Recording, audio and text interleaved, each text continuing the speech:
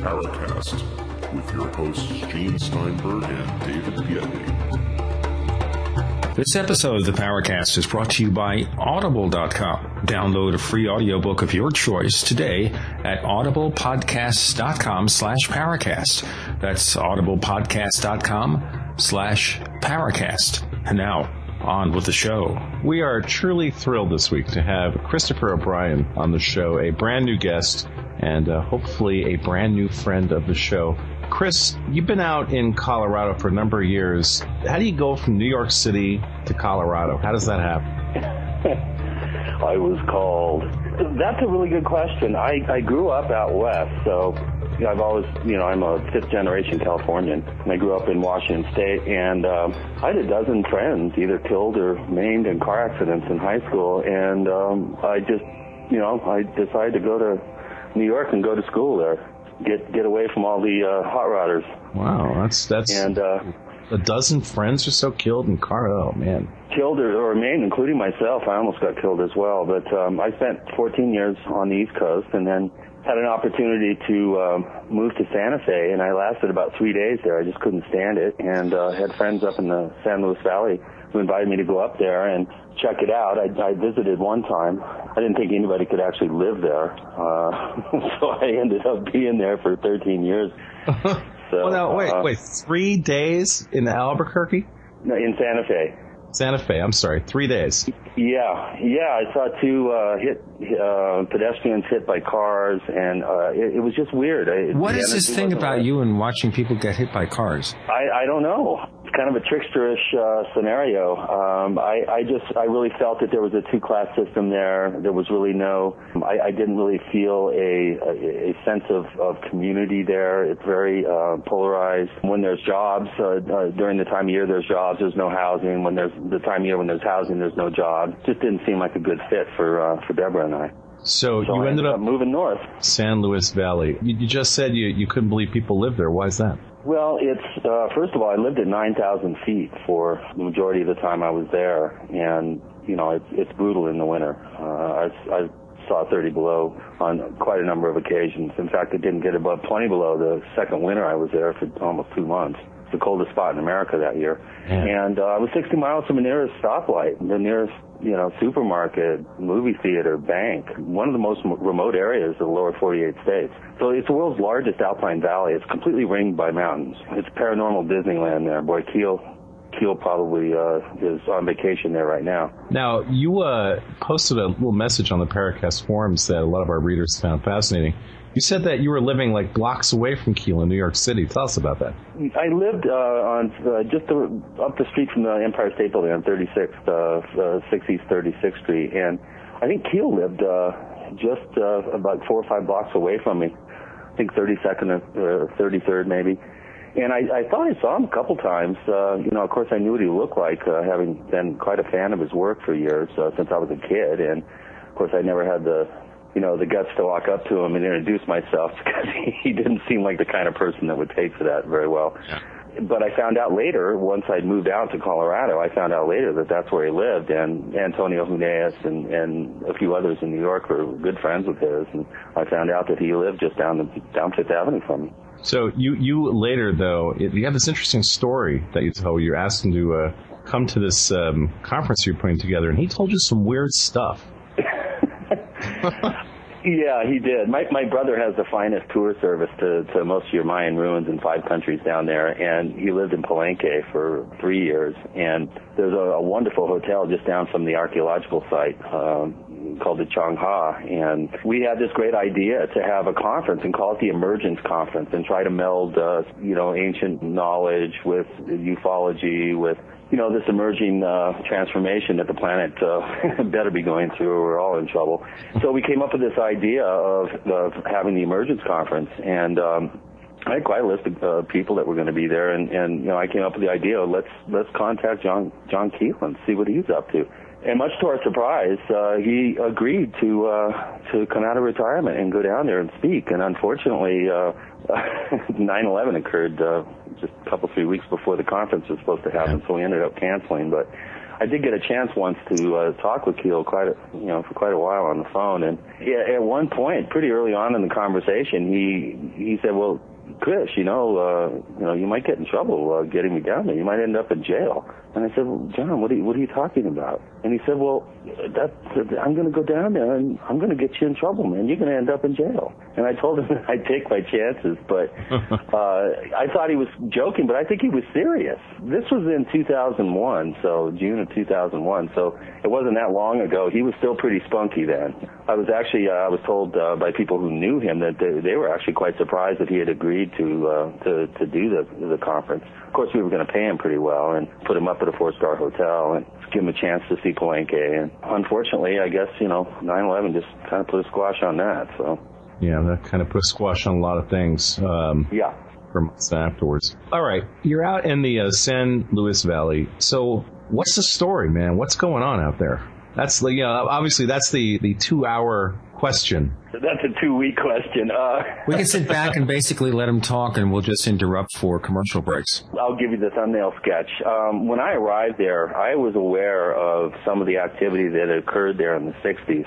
The most notable event being the first publicized unusual livestock death, which are now popularly misnamed cattle mutilations, but the first case that was actually widely publicized of this type was the Snippy the horse case, which occurred in September 67. And as a kid, I remember standing in line at a Safeway, and there was one of those Enquirer, Globe, World News type rags on the checkout stand, and there was this picture of this horse that had all the flesh and tissue and everything vacuum cleaner from its shoulders to the tip of its nose was just polished clean of all tissue, bone, hair, muscle, everything. And the headline was "Flying Saucers Killed My Horse." And boy, man, I bugged my mom. I think I was 10. I just dogged her for a dime or however much it cost to get it, and I took it home and just devoured it. I probably had it read before I even got home. So I knew about the San Luis Valley from that point on, and I'd always kind of had my ears open for anything pertaining to the area. Of course, when I arrived there in 89, one of the first things I did was ask some of the old-timers about Snippy and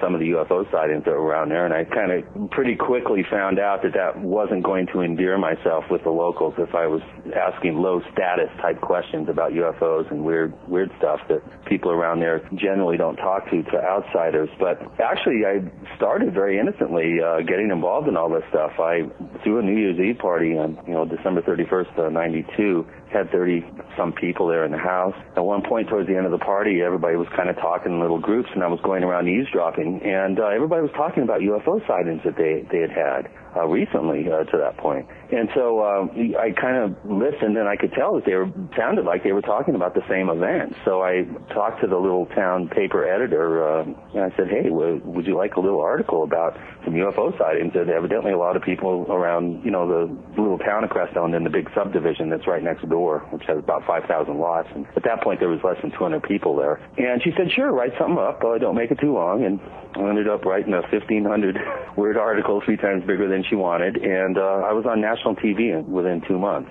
Thinking back on it, it kind of baffles me how that happened. But I did a 2-week research and investigation process into the activity that, had been officially reported and covered in the media as well from the late 60s up until the, early 90s, and was just flabbergasted at the amount of material that I uncovered. I met on the phone Tom Adams, who had gone there and investigated for years, since 70. I met Linda Howe. She trained me on the phone how to be a field investigator. David Perkins, who had been in the area since 68. Dr. Lynn Weldon at Adams State College. A bunch of ex-law enforcement types, Forest Service people, Great Sand Dunes National Monument personnel. And within 2 weeks, I knew I had just stumbled literally on a powder keg of just incredible amount of data. As soon as, word got out that there was a guy there and that we were having this whole wave of activity that continued all through the fall and winter. Then I was contacted by John Schuessler, who at the time was, one of the higher-ups in MUFON, and some other investigators found out that I was willing to log the thousands of miles it would take to investigate the area. And so I very quickly had a network of support structure, people training me how to be to do proper investigations, and how to research properly, using proper, I call it a bedside manner in terms of interviewing witnesses.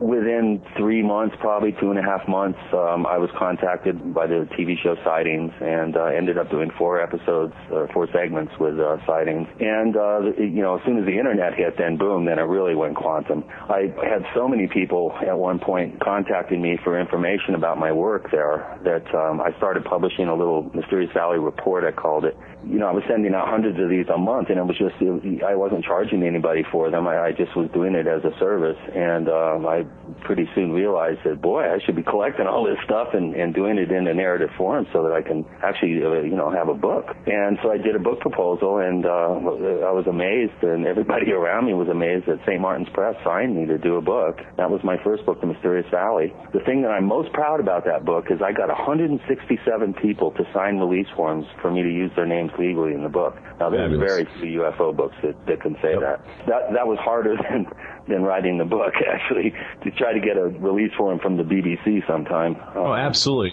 Getting people to go on record with any of this stuff is just so impossible. Yeah, I had a dozen law enforcement officers, ex-military guys, ex-intelligence people, Department of Interior employees. It was pretty amazing, actually. Now, looking back at it, I realized that I do have a gift of working out in the field and working with people in a local area. I very early on decided just to focus my intentions, my investigative process on like a petri dish, similar to the way Keel did in the Point Pleasant work, that resulted in the Mothman book. I didn't have blinders on either. I was looking for aberrant social behavior, weird fires, unusual weather, unusual amounts of roadkill, and I saw these interesting parallels and correlations of strange events in nature, strange events in the society, seemed to ebb and flow along with the paranormal reports, whether they were the cattle mutilations or the UFO reports or strange, crypto creature type things. I made a big effort to really have focus on that particular perfectly defined petri dish.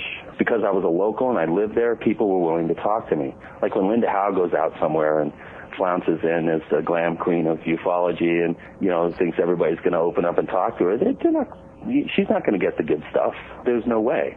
You have to live somewhere to really properly investigate a place. If you're going to be a part of a team that goes into some place, you have to utilize a teamwork approach with locals on the ground. Yeah, there's social engineering stuff going on when you're doing real field work. Oh, absolutely. People call me a ufologist and I cringe. It's like, oh, don't call me that. If anything, I'm a sociologist or I'm an anomalous investigator or something, anything but the big UFO tag, I don't believe in aliens. I think we're aliens. They're probably more terrestrial than we are. Oh, now you're really opening up the can of worms.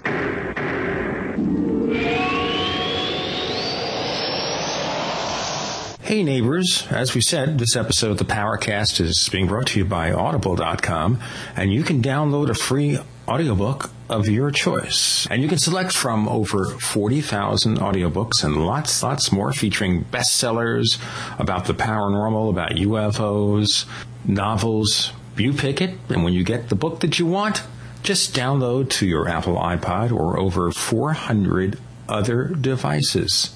All right? You can download your free audiobook today at audiblepodcast.com/Powercast. That's audiblepodcast.com/Powercast. This offer only good for USA listeners. We want to hear from you. If you have a comment or question about the Paracast, send it to news@theparacast.com. That's news@theparacast.com. And don't forget to visit our forums where you can talk to fellow listeners and Gene and David. Just go to theparacast.com and click on the forum links. That's the forum links at theparacast.com.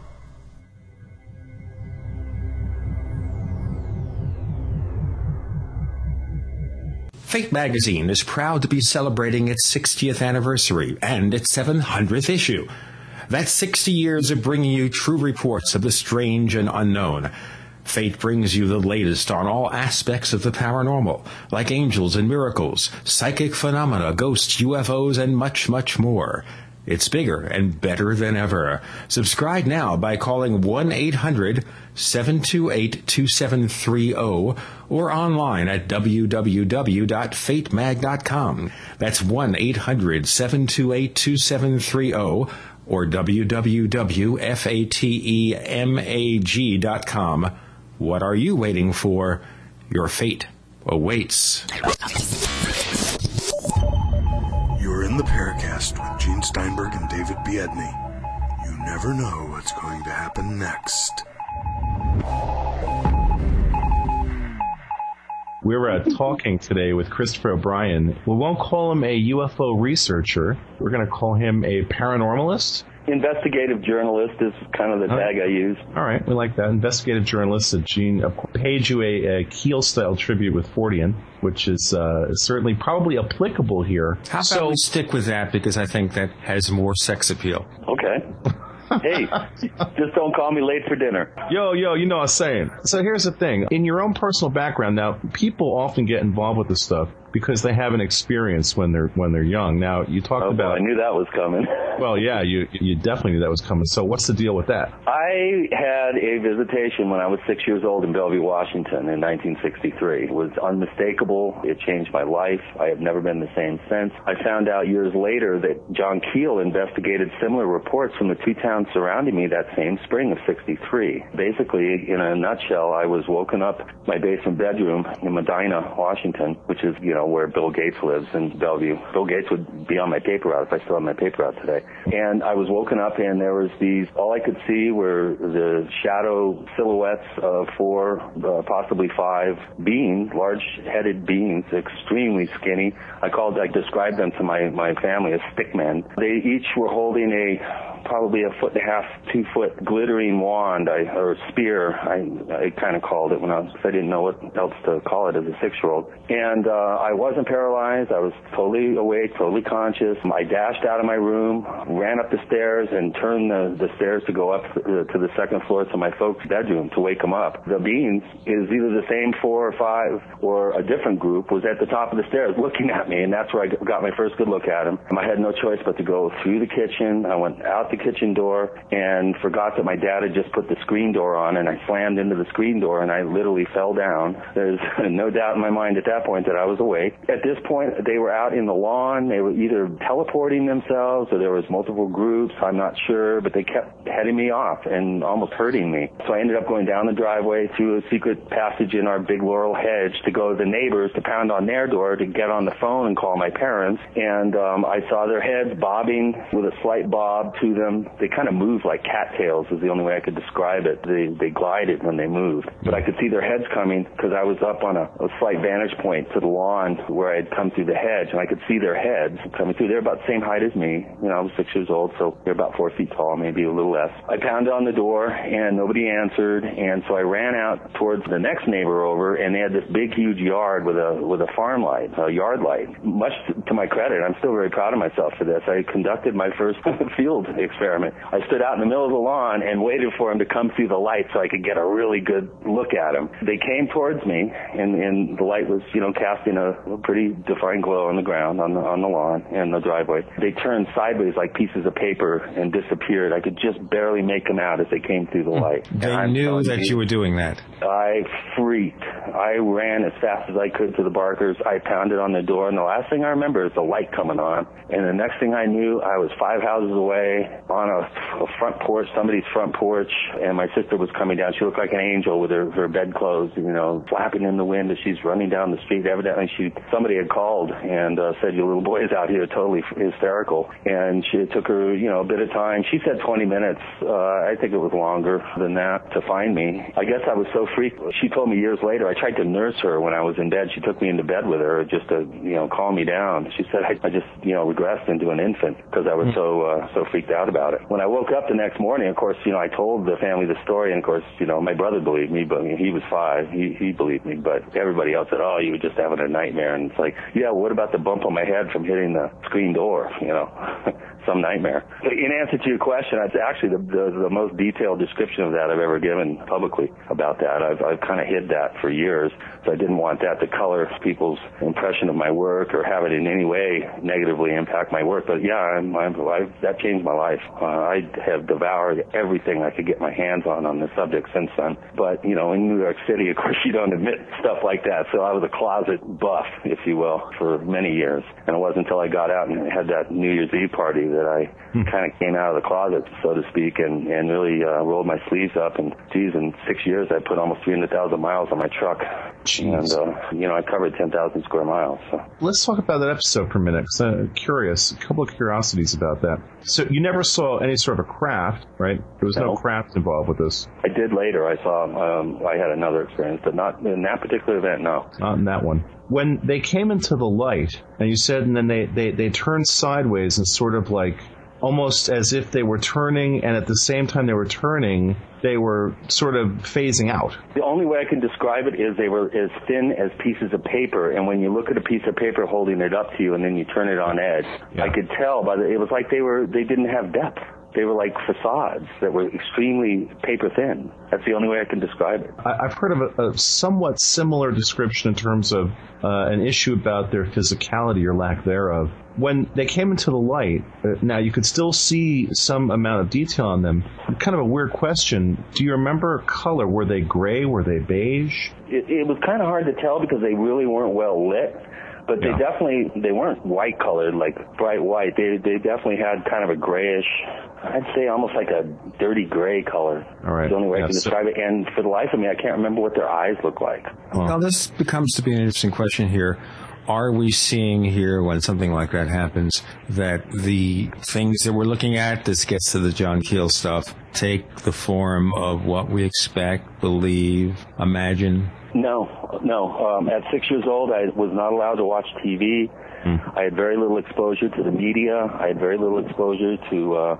I'd never seen a science fiction movie. I wasn't allowed. Like I said, I could watch the Disney show, Ed Sullivan, and maybe sports with my dad, but we were not allowed to watch TV. Yeah, but you're describing something in 1963. There wasn't any kind of media description of the beings like you're describing in 63. I didn't even know that there was such thing as aliens then. Yeah.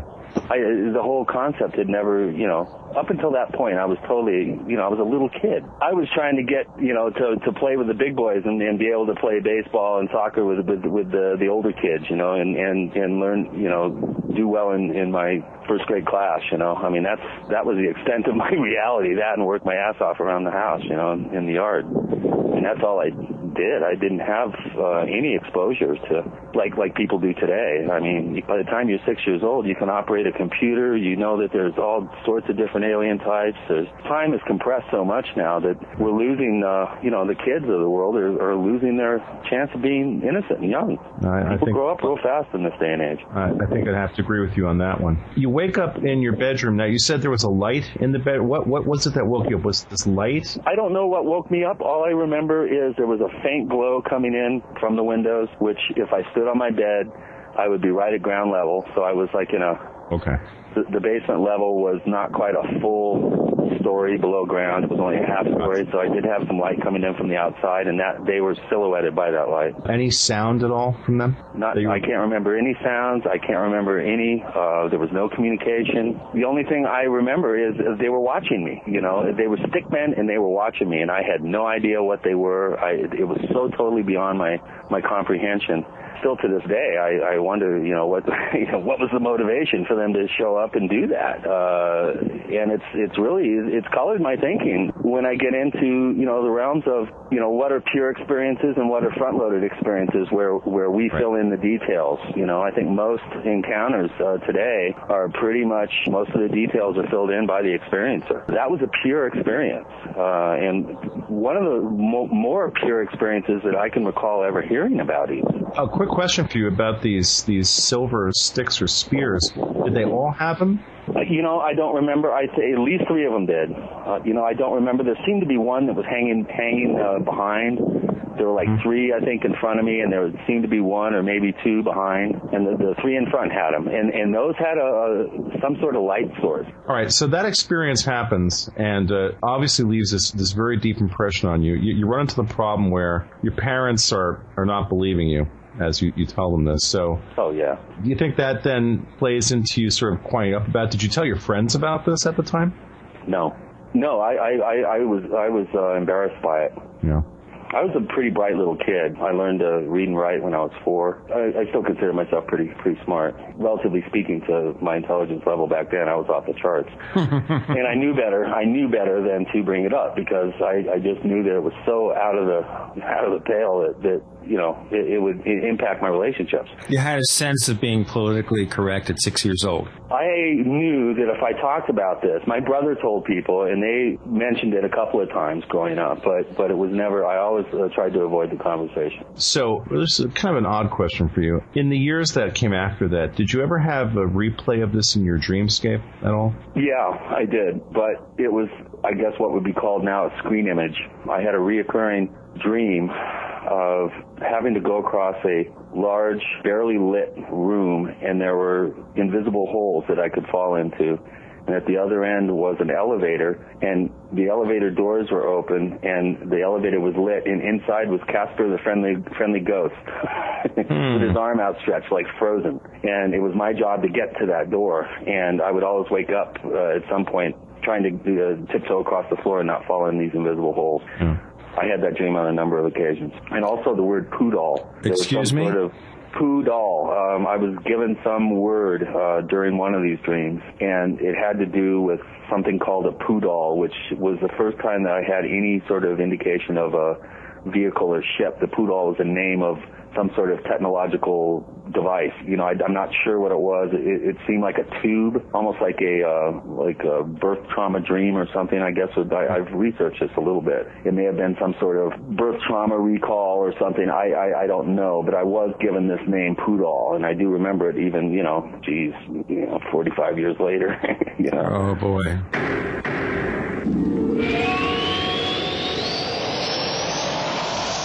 I hate to say this, but men start to realize at about 40 that we're not so young anymore. I think it hits us when we start hearing about the importance of prostate health. Well, your prostate is right down there near your bladder.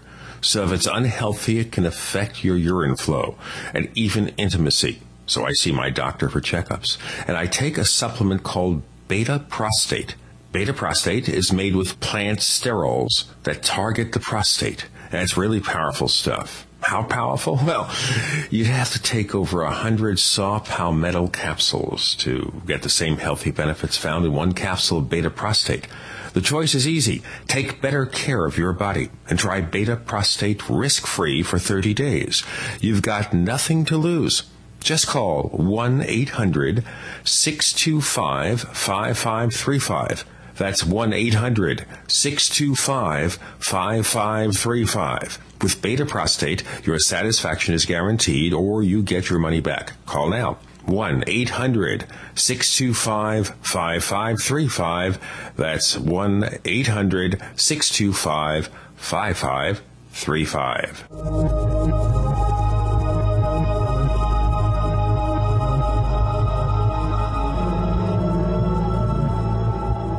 Business travel is a profitability killer. You know that. So do more and travel less with GoToMeeting, the easiest, most affordable online meeting service. With just a click, launch sales presentations, training sessions, product demos, or collaborative sessions right from your desk. GoToMeeting is so easy to set up and use, you'll have your first meeting running in seconds. Plus, hold as many meetings as you want for one flat rate. Free VoIP and phone conferencing included. Try GoToMeeting free for 45 days.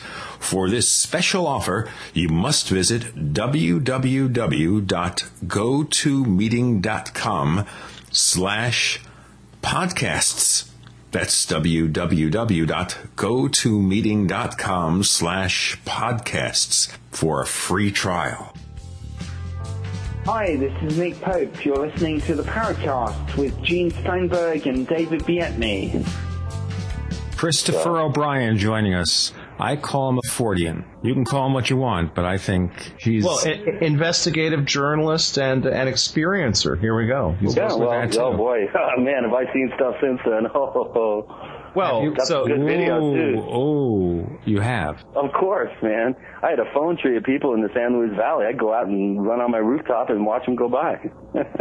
Come again? Yeah, I've seen dozens and dozens of UFOs, all different types. Very few structured craft. The only real good structured craft sighting I had was only 150 feet away from me. It flew right in front of our car. What was it? When? Okay, so let's talk about details. When, where, what? This was in the La Vida military operations area, over the mountains, over the Sangre de Cristos, directly east of me, about 15 miles. But you have to go over 14,000-foot mountains to get there. So in order to drive there, it would take three hours to get there, even though it was only 15 miles away. I was driving with my girlfriend and her daughter, and we were cruising down Highway 69, coming from West Cliff to Gardner, and this thing flew out from behind a hill, went right across the road, couldn't have been 150 feet away from us. I wasn't driving, so I got a chance to really get a good look at it. It looked like something out of the Jetsons, is the only way I can describe it. It had a slight vertical, stubby vertical tape stabilizer thing, but the rest of it was very saucer looking. And I found out later that these types of objects have been seen in the valley since at least 65. There was a whole slew of sightings in 66 and 67, and they were also seen going in and out of Middle Creek Hill, which is right in the Sangres on the other side from where I saw it. So they would dive bomb cars, and it was about 12, 13 feet maybe long. What was weird about it, I got a really good look at it as I went across the Huerfano Valley, and it looked like you'd imagine a fishing lure would look when you're reeling it in really fast. It was like skipping, like it was being reeled in. So I don't know. It was right in the middle of one of our largest training areas for Air National Guard. I mean, so the jury's out on what that was. But man, I'll tell you, you see something that close go zipping by. It's kind of hard to argue with it. About what height was it off the ground? 50 feet maybe. So it's real low. Yeah, oh yeah, it was right perfectly mirrored in our windshield. Sound? Anything? Mm-mm. I rolled the window down immediately. I didn't hear anything.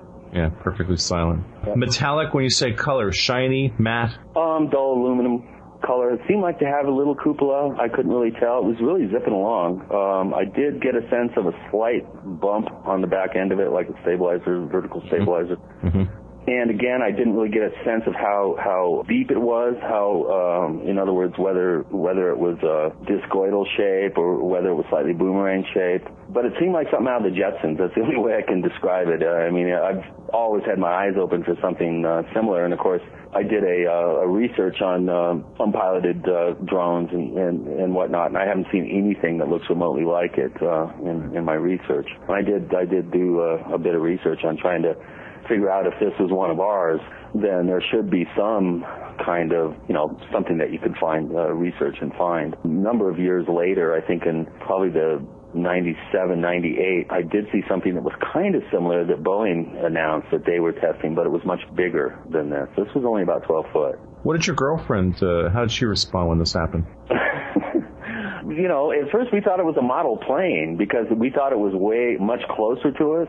But then, because she was driving, she couldn't really look at it as well as I could. I realized that, no, it was about 150 feet away instead of 40 or 50 feet away, which obviously, affects your ability to determine its actual size. Sure. It's very difficult when you're driving to get a good, accurate, idea of that. So I was able to really get a good look at it. And, didn't make any sound. That was, maybe she was just aware that the next 7 years were going to be absolutely mind-blowing. So, she was like, oh, well, that was weird, where do you want to go for lunch,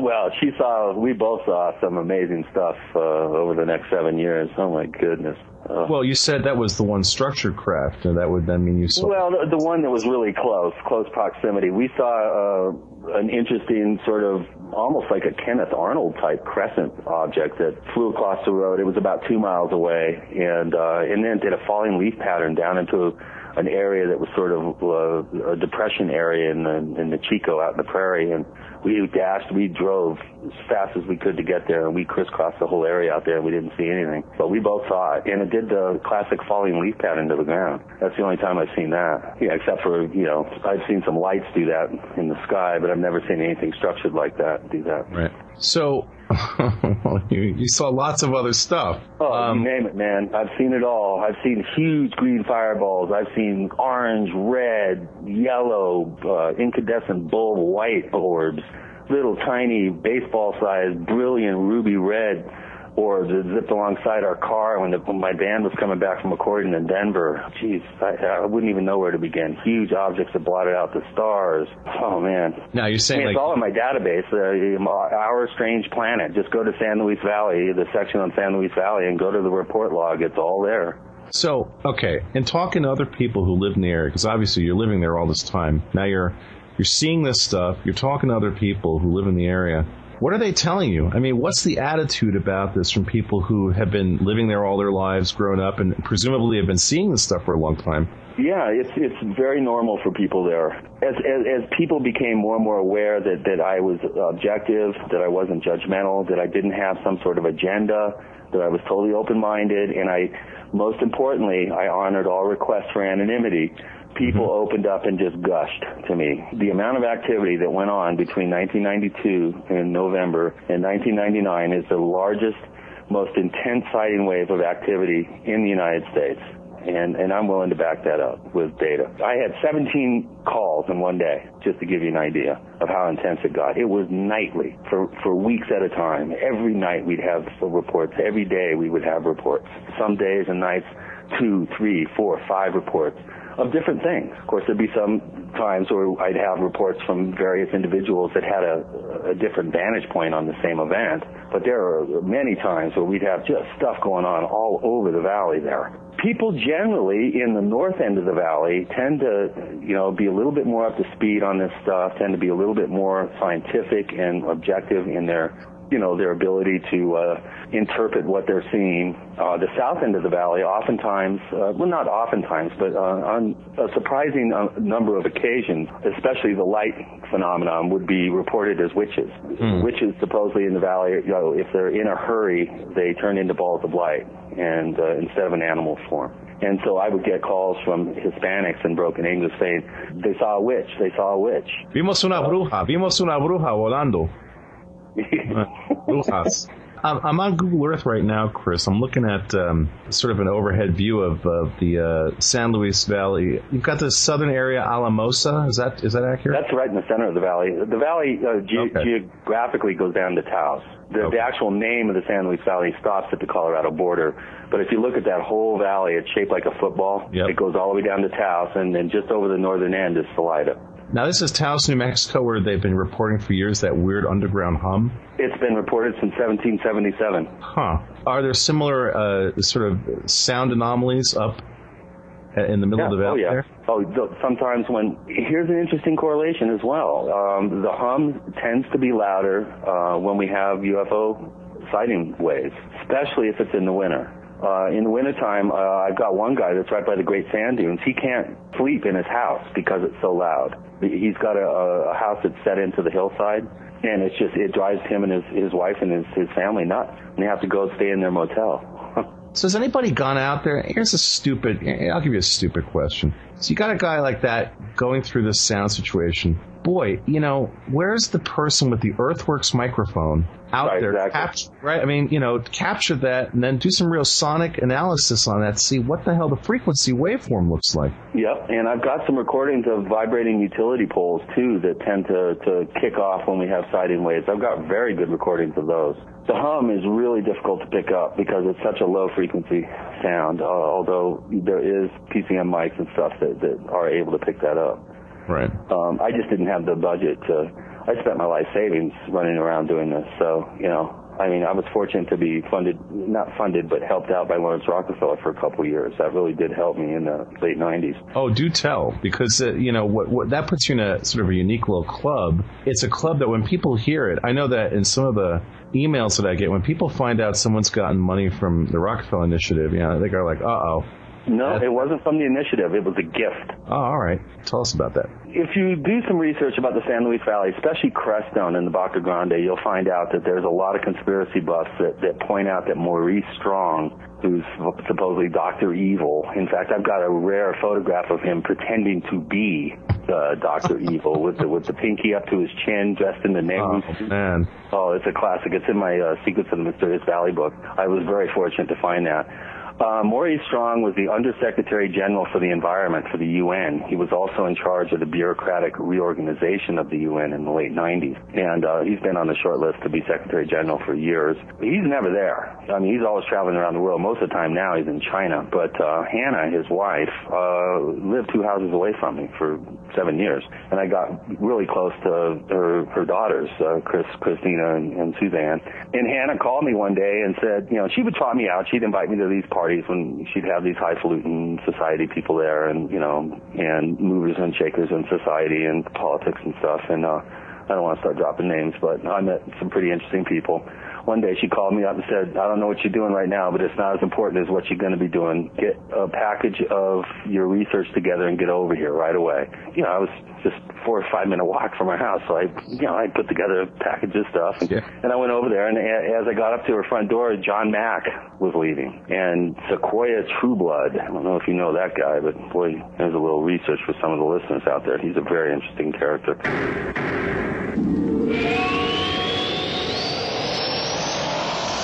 Is your IRS tax problem ruining your life? Hi, I'm Ronnie Deutsch. Don't be another IRS victim, and please don't give up hope. Call me today and let's do something about it. If you have tax problems, call Ronnie Lynn Deutsch, a professional tax corporation, at 800-515-4541. That's 800-515-4541 for your free and confidential tax analysis. That's 800-515-4541 for your free tax guide. Call Ronnie Deutsch's law firm and speak with them today. Not available in New York.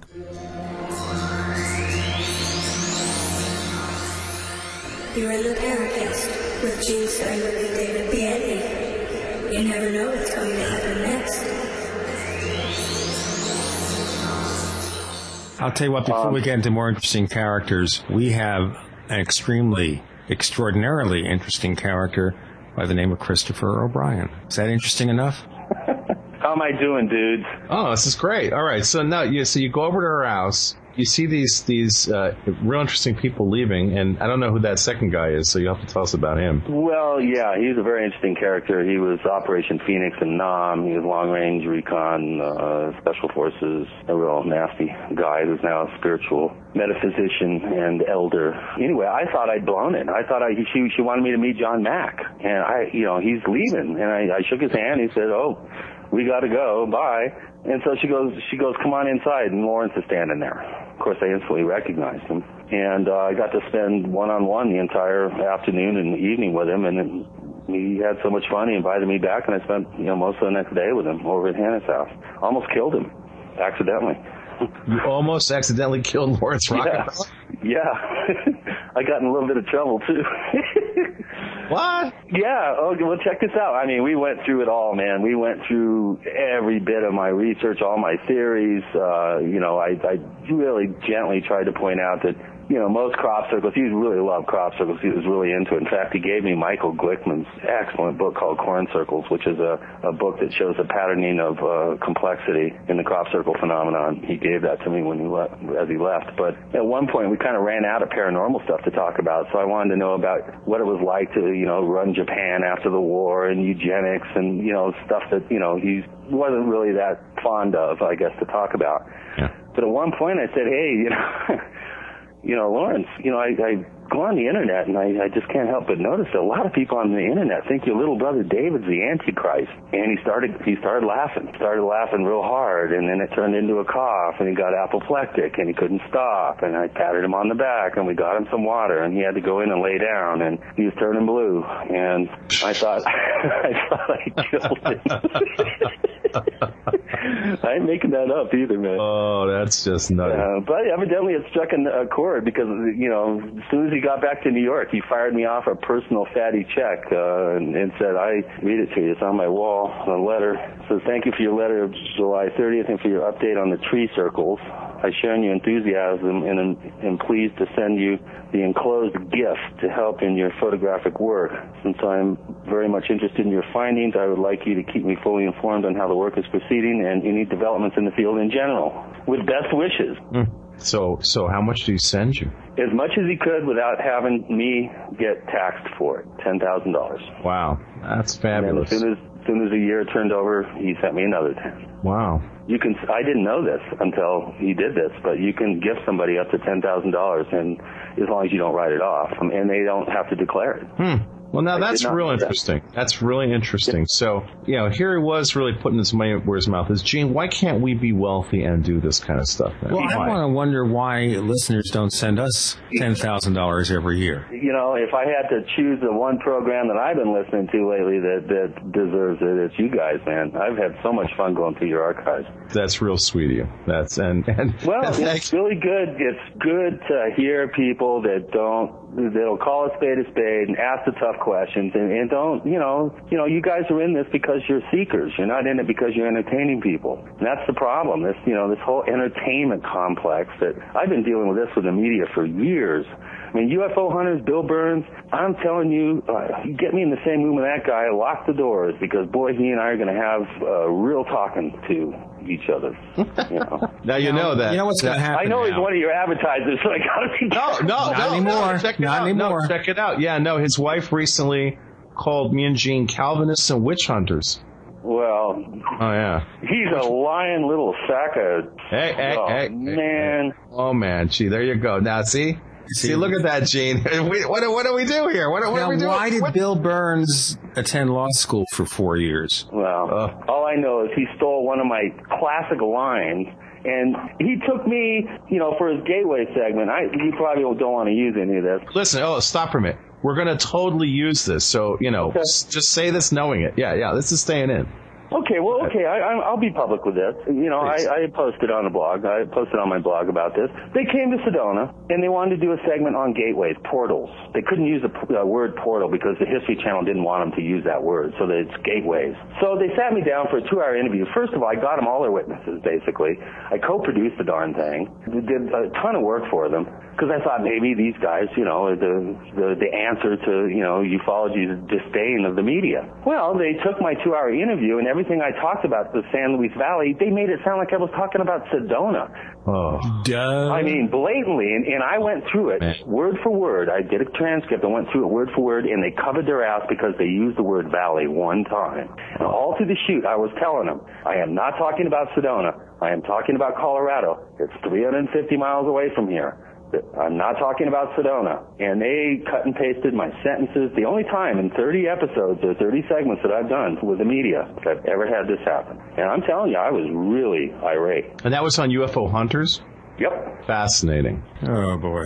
Yeah, just get that compilation, that season 1 compilation, and check it out. Yeah. See, and being a show where we're trying to ask honest questions, it's like you can't win. You can't win. And, now we shouldn't veer off in this direction. Of course, the listeners are going to say, well, they're talking about themselves again, those egotistical freaks. It's like, no, just thank you, Chris, for acknowledging that. Well, I just have such a problem with how the media, they get a bunch of kids out of film school that don't know their ass from a hole in the ground. They don't know what they're doing. Maybe they can research, but what they're researching, they have no connection to it at all. And so, they wanted me to help out with the cattle mutilation segment, and this one researcher kid calls me and goes, well, I found a picture of this deer up on top of a telephone pole. Do you know where I can find a good copy of that? Boy, the aliens are really being tricky, aren't they?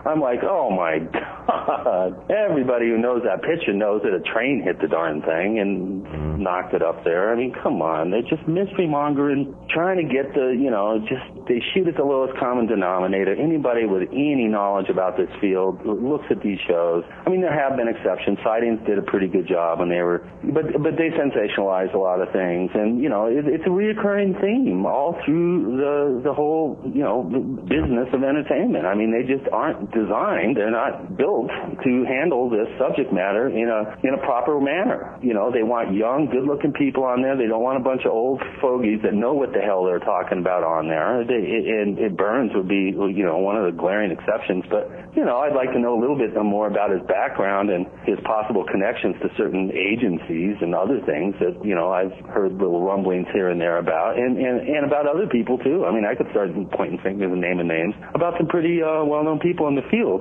This field is totally infiltrated with disinformation artists, with people that try to create a disharmony and try to create separation between individuals and groups. And look at NICAP. I mean, we could go through the whole. You know what? Why don't you start with NICAP? Only because I had some run-ins with NICAP. Okay, this was at the time that Richard Hall was pretty much running the show.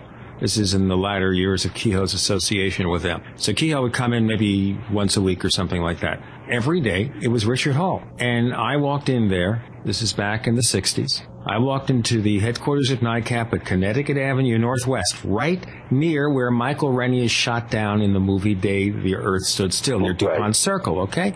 Classic location. It's got to be 50 yards from that location of that movie. Okay.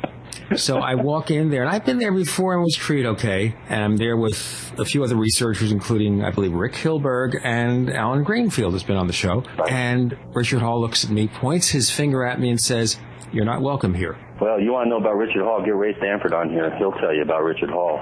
Yes, it's the Paracast, making friends. He'll tell you about a bunch of people, and he makes no bones about it. He's got the goods on quite a number of people. I feel a little bit out of my league going back that far, but I try to stick to what I can, personally relate from my own personal experiences, as opposed to going on innuendo and hearsay and all the rest of it. So, well, what I say is a personal experience.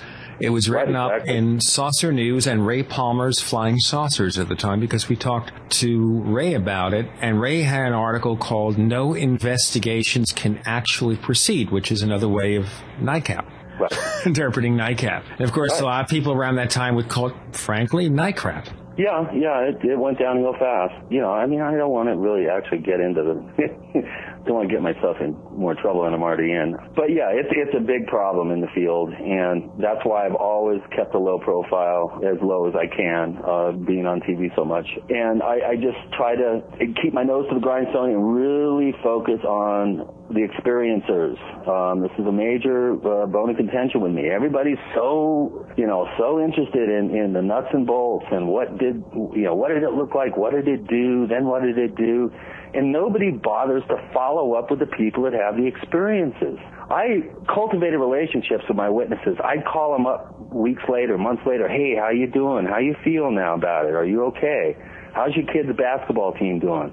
What do you think of the price of beef? And I think the experiencer is more important than the actual thing they experience. Okay, it's the impact on. What about but listen, Chris. So the thing is, and I, on a certain level, I totally agree with you on that. Then there are people that say, well, if you get too friendly with the people you're studying, what happens to objectivity? So how do you respond to someone who would ask you that? Well, again, I don't actually befriend them. I just let them know that I'm there in case they need someone to talk to. Gotcha. I really don't consider for a long time, in the mid-90s rather, I felt like I was like a paranormal shrink, where people would confide in me things about how they were responding, how their emotional bodies were being impacted by the things that they were experiencing and were out of their norm. Again, I always kind of held them slightly at arm's length, but at the same time, I always let them know that my phone is there for you. If you need to call and talk to somebody, I'm there for you. I mean, I worked on people who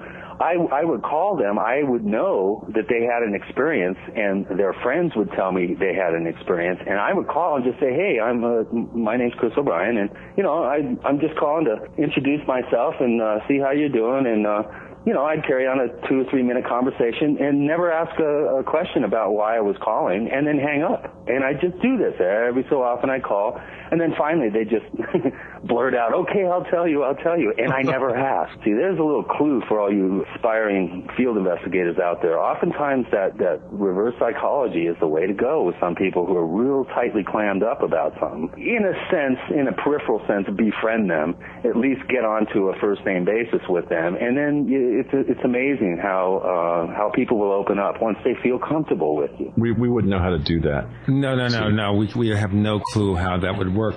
We're going to do our hourly break in just a moment. It seems like it only started 10 minutes ago, Chris. So Tell our listeners where to get more information about you if they are curious, and we're sure they will be. Well, I do have a website, of course. It's Our Strange Planet, OUR Strange Planet, Our Strange Planet. We do have a Strange Planet, OurStrangePlanet.com. there, I invite everybody to go there and check out my database. I mean, my database I have allowed to be public domain ever since it's been compiled. It's all there. Some of the names have been changed to protect the guilty, and I haven't used some names because people ask me not to. But if a person's name has been used in the public domain, in other words, if the media has gotten a hold of them and publicized their names, then I will use their names. Oftentimes I ask them for permission before I do that. Sometimes I don't because I don't know how to get in touch with them. But that's a good way to do it. And OurStrangePlanet.com. Okay, OurStrangePlanet.com. And psychologist or would-be psychologist Christopher O'Brien, Fortean researcher, experiencer, and all sorts of titles we can confer upon him. Very good titles. He'll be back on the other side of the Paracast.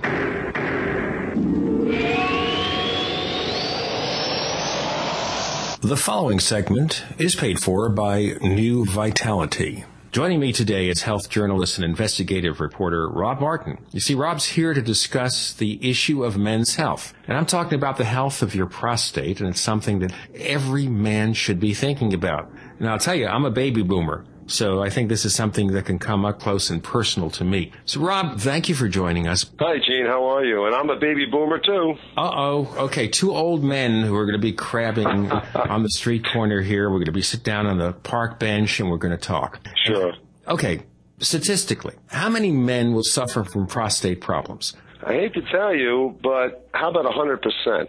This is part of aging, and I'm sorry, but if you don't do anything about it, if you're not proactive, you're not going to be able to avoid it. Okay. Is it true that when compared to the world's population, American men have a higher risk for prostate problems? Well, look, the American diet, we know, it's well documented. It's laden in fat and sugars and carbohydrates, empty carbohydrates. And unfortunately, when you live for many years on that kind of diet, it's going to have a major impact on your body, on your cardiovascular system, on your immune system. And certainly the prostate is not immune from that impact. Okay, at what age would we expect to have symptoms from some kind of prostate problem? Well, depending on your family history, normally 40 seems to be the starting point. If there is a family history, it could be younger, it could be 30. But most men start seeing changes when they hit 40 years of age. Okay, so how do we know if our prostate gland is enlarged? It's not something that we normally just look at and say, hey, that's bigger. Well, look, you should be going every year to your physician. You should be getting your blood work done. You should have a physical exam. You should have a digital exam where the doctor will examine the prostate, and he'll let you know whether it's enlarged or not. You may start getting symptoms before then, of course, and this is something that men, you can't ignore it, because when you're waking up at night for bathroom trips, and when you go to the bathroom, you have a weak urine stream, and these things start developing. A guy notices this stuff. So that's one of the major symptoms, the fact that you go to the bathroom more often. Well, yeah. I mean, that's there are plenty of guys listening right now. I'm sure they can relate to this. You start getting up once, twice, sometimes 3 or more times a night. And this can be a horrible disruption, not only for yourself, your wife. You're waking her up all night long. Believe it or not, women take a big interest in this subject. I have found through the years because, number one, women tend to be the person in the household that is sort of the quarterback of health care. Men tend to avoid these things. And the women notice that the guy, his behavior, his health behavior, his patterns are changing. They're not changing for the better. So women normally pay attention to these conversations. Looking at the prostate, and we don't want to do that directly, but what is happening to it that can cause this kind of trouble? Yeah, well, what happens, the prostate is a small gland, and when you're young, it's about the size of a walnut, and it wraps around the urethra, and that's where, obviously, the urine flows. And as we age, it starts to increase in size. And as it increases in size, it literally begins to choke off the urethra, so you don't get the proper voiding. Your body's unable to void and empty properly. And so what happens is you go to the bathroom more frequently, but it's not as satisfying. You're not able to empty properly. And so now you're kind of on the path to this downward spiral when it comes to prostate health. And it can be not only is it a physical problem, it's a psychological issue. It has a lot of impact on guys. It can be embarrassing. It can impact their self-confidence. It changes your life. For example, right now, Gene, you're on the radio and you do long interviews sometimes. Say if you had to run to the bathroom every 15 minutes or even a half an hour. It would disrupt your whole rhythm and the way you do things. It's summertime. People are planning vacations. Some guys have to plan where the bathroom is. They get in a car and they're going to drive a few hundred miles or something. They got to know where the bathrooms are. So these things, the health of your prostate has a direct impact on the quality of your life. It's not a simple, single-faceted kind of problem. It's multifaceted. Okay, well, the next question is going to relate to that. Okay, how does the prostate gland play a role with our sexual organs? For example, does prostate health and sexual function go hand in hand? The prostate is part of the reproductive system. In fact, the semen that a man produces, well, that's the prostate, plays a key role in producing the semen. So it's very important that your prostate is functioning properly so you can support healthy intimacy, healthy sexual function. It's crucial. So that's why we have to be proactive. We have to feed our prostate key foods, nutrients that'll support the health. We're very lucky today that we have nutrients that have been researched extensively that will support the health of the prostate. Okay, so now that you've raised the question, what are the proper steps to maintain good prostate health? All right. There's a tremendous amount of research, and at New Vitality, we have top chemists and researchers, Roger Mason, for example, who's written a whole book on prostate health, and he's analyzed literally thousands of studies going back 30 years. The end result of that is there's a substance called beta-cytosterol. It's a plant sterol. It's something that occurs in most foods that you eat, plant foods, vegetables, but in smaller amounts. But what's been discovered is when you take higher levels of beta-cytosterol, you now are getting tremendous support for your prostate. And you can't get it. People go and buy a lot of different herbal things. I'm sure a lot of your listeners have gone into health food stores and they've tried the natural root. Maybe they've tried saw palmetto. You'd have to take at least 100 saw palmetto capsules to get the level of beta-cytosterol that we have in the beta prostate formula. And this is the substance you want. In fact, in Europe, they approach prostate health differently than we do. And the doctors prescribe beta-cytosterol. Actually, it's under prescription in Europe. Luckily, here in the States, we can get it as a food supplement. The raw material is readily available, so we can get pure pharmaceutical-grade beta-cytosterol here in the United States, and it provides tremendous support for a man's prostate. So who needs to take this kind of substance? Well, again, once you hit 40 years of age, it's good to be proactive and start taking it. Obviously, if you already have symptoms, which I'm sure a high percentage of your listeners, all the baby boomers out there like us, they have some sort of symptoms invariably. You're not going to the bathroom the way you did when you were 25, and many guys are getting up at night, and it's not going to get better, so you have to be proactive. You have to support the prostate, and we're very fortunate that we have an all-natural substance today, along with certain minerals, vitamin D, which all of those are included in the beta prostate. You've been hearing about vitamin D. It's an extraordinary vitamin. And the minerals like zinc and selenium. But coupled with the right level of beta-cytosterol, now you're feeding your prostate really super nutrition that'll make a difference. This formula, we've sold over 2 million bottles of this. Men continue to come back and reorder. They would not reorder this product unless they were getting results. It's very easy to tell whether this product's working or not. That's why New Vitality offers a 100% money-back guarantee on this. So if you're not satisfied, you get your money back. But New Vitality is very confident that you're going to be pleased with the results when you use beta-cytosterol. That's in the beta prostate formula. And the beta prostate has, as you mentioned, quite a few other ingredients, healthful ingredients. How many men are actually taking this product now? We've had hundreds of thousands of men. It's the number one best-selling natural prostate support formula in the country. Number one. It's growing by leaps and bounds. We have testimonials. You can't believe the file of testimonials we have on this formula. How men say they won't leave home without it. And they've been taking it for years when they travel and they go on vacation and every day.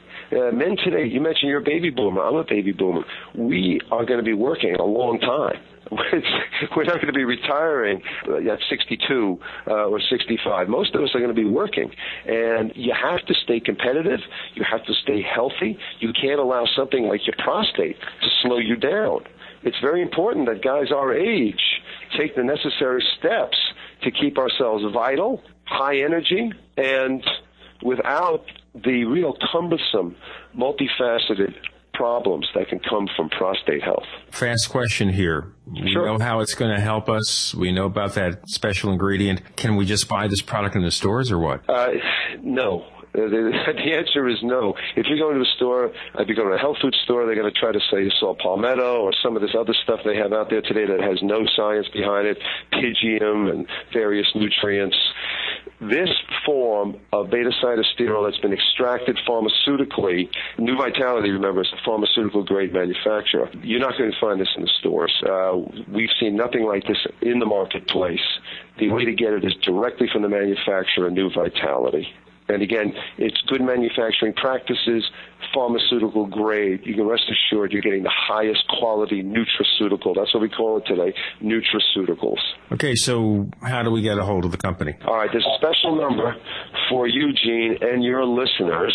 And here's that number. I'll give it to you, 1-800-625-5535. And this is Beta Prostate. And when you buy two, you're getting one free. You're getting the third one free. This is a 3-month supply. 1-800-625-5535. And you're also getting a great book on prostate health by research chemist Roger Mason. It's totally free with your order. Tremendous information on how you can support your prostate health. This is crucial for all the guys out there. 1-800-625-5535. If you're not satisfied again, and you will be satisfied like all the thousands of other men, this is a lifestyle product. This is a quality of life product that will make such a difference in your life. Beta Prostate, 1-800-625-5535. That's 1-800-625-5535. Hey, Rob Martin, thanks for joining us today. Thank you, Gene. Great show. The preceding segment was paid for by New Vitality. Welcome back to the Paracast with Gene Steinberg and David Biedny.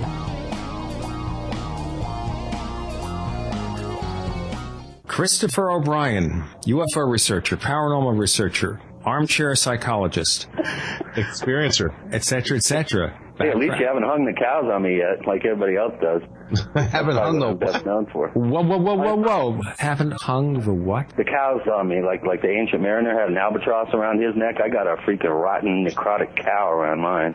Oh, Jesus! 200 mutilation cases that I either investigated or researched. All right, so let's go right to it, man. That's where the rich nutrients of this whole thing lies. And let's get away from the personalities. Let's go back to the actual phenomena. All right, 200 cattle mutilations. What's going on? Well, I'll tell you, I got, pardon the expression, it's probably not politically correct, but I know exactly when I kissed that cow mutilation tar baby. It was my first visit to a ranch on my first case. It was actually a case that had occurred 13 years prior. I was given a handful of photographs with the county sheriff. It was all the evidence that he had in his files for undocumented. At that point, nobody had ever documented a single case in Swatch County.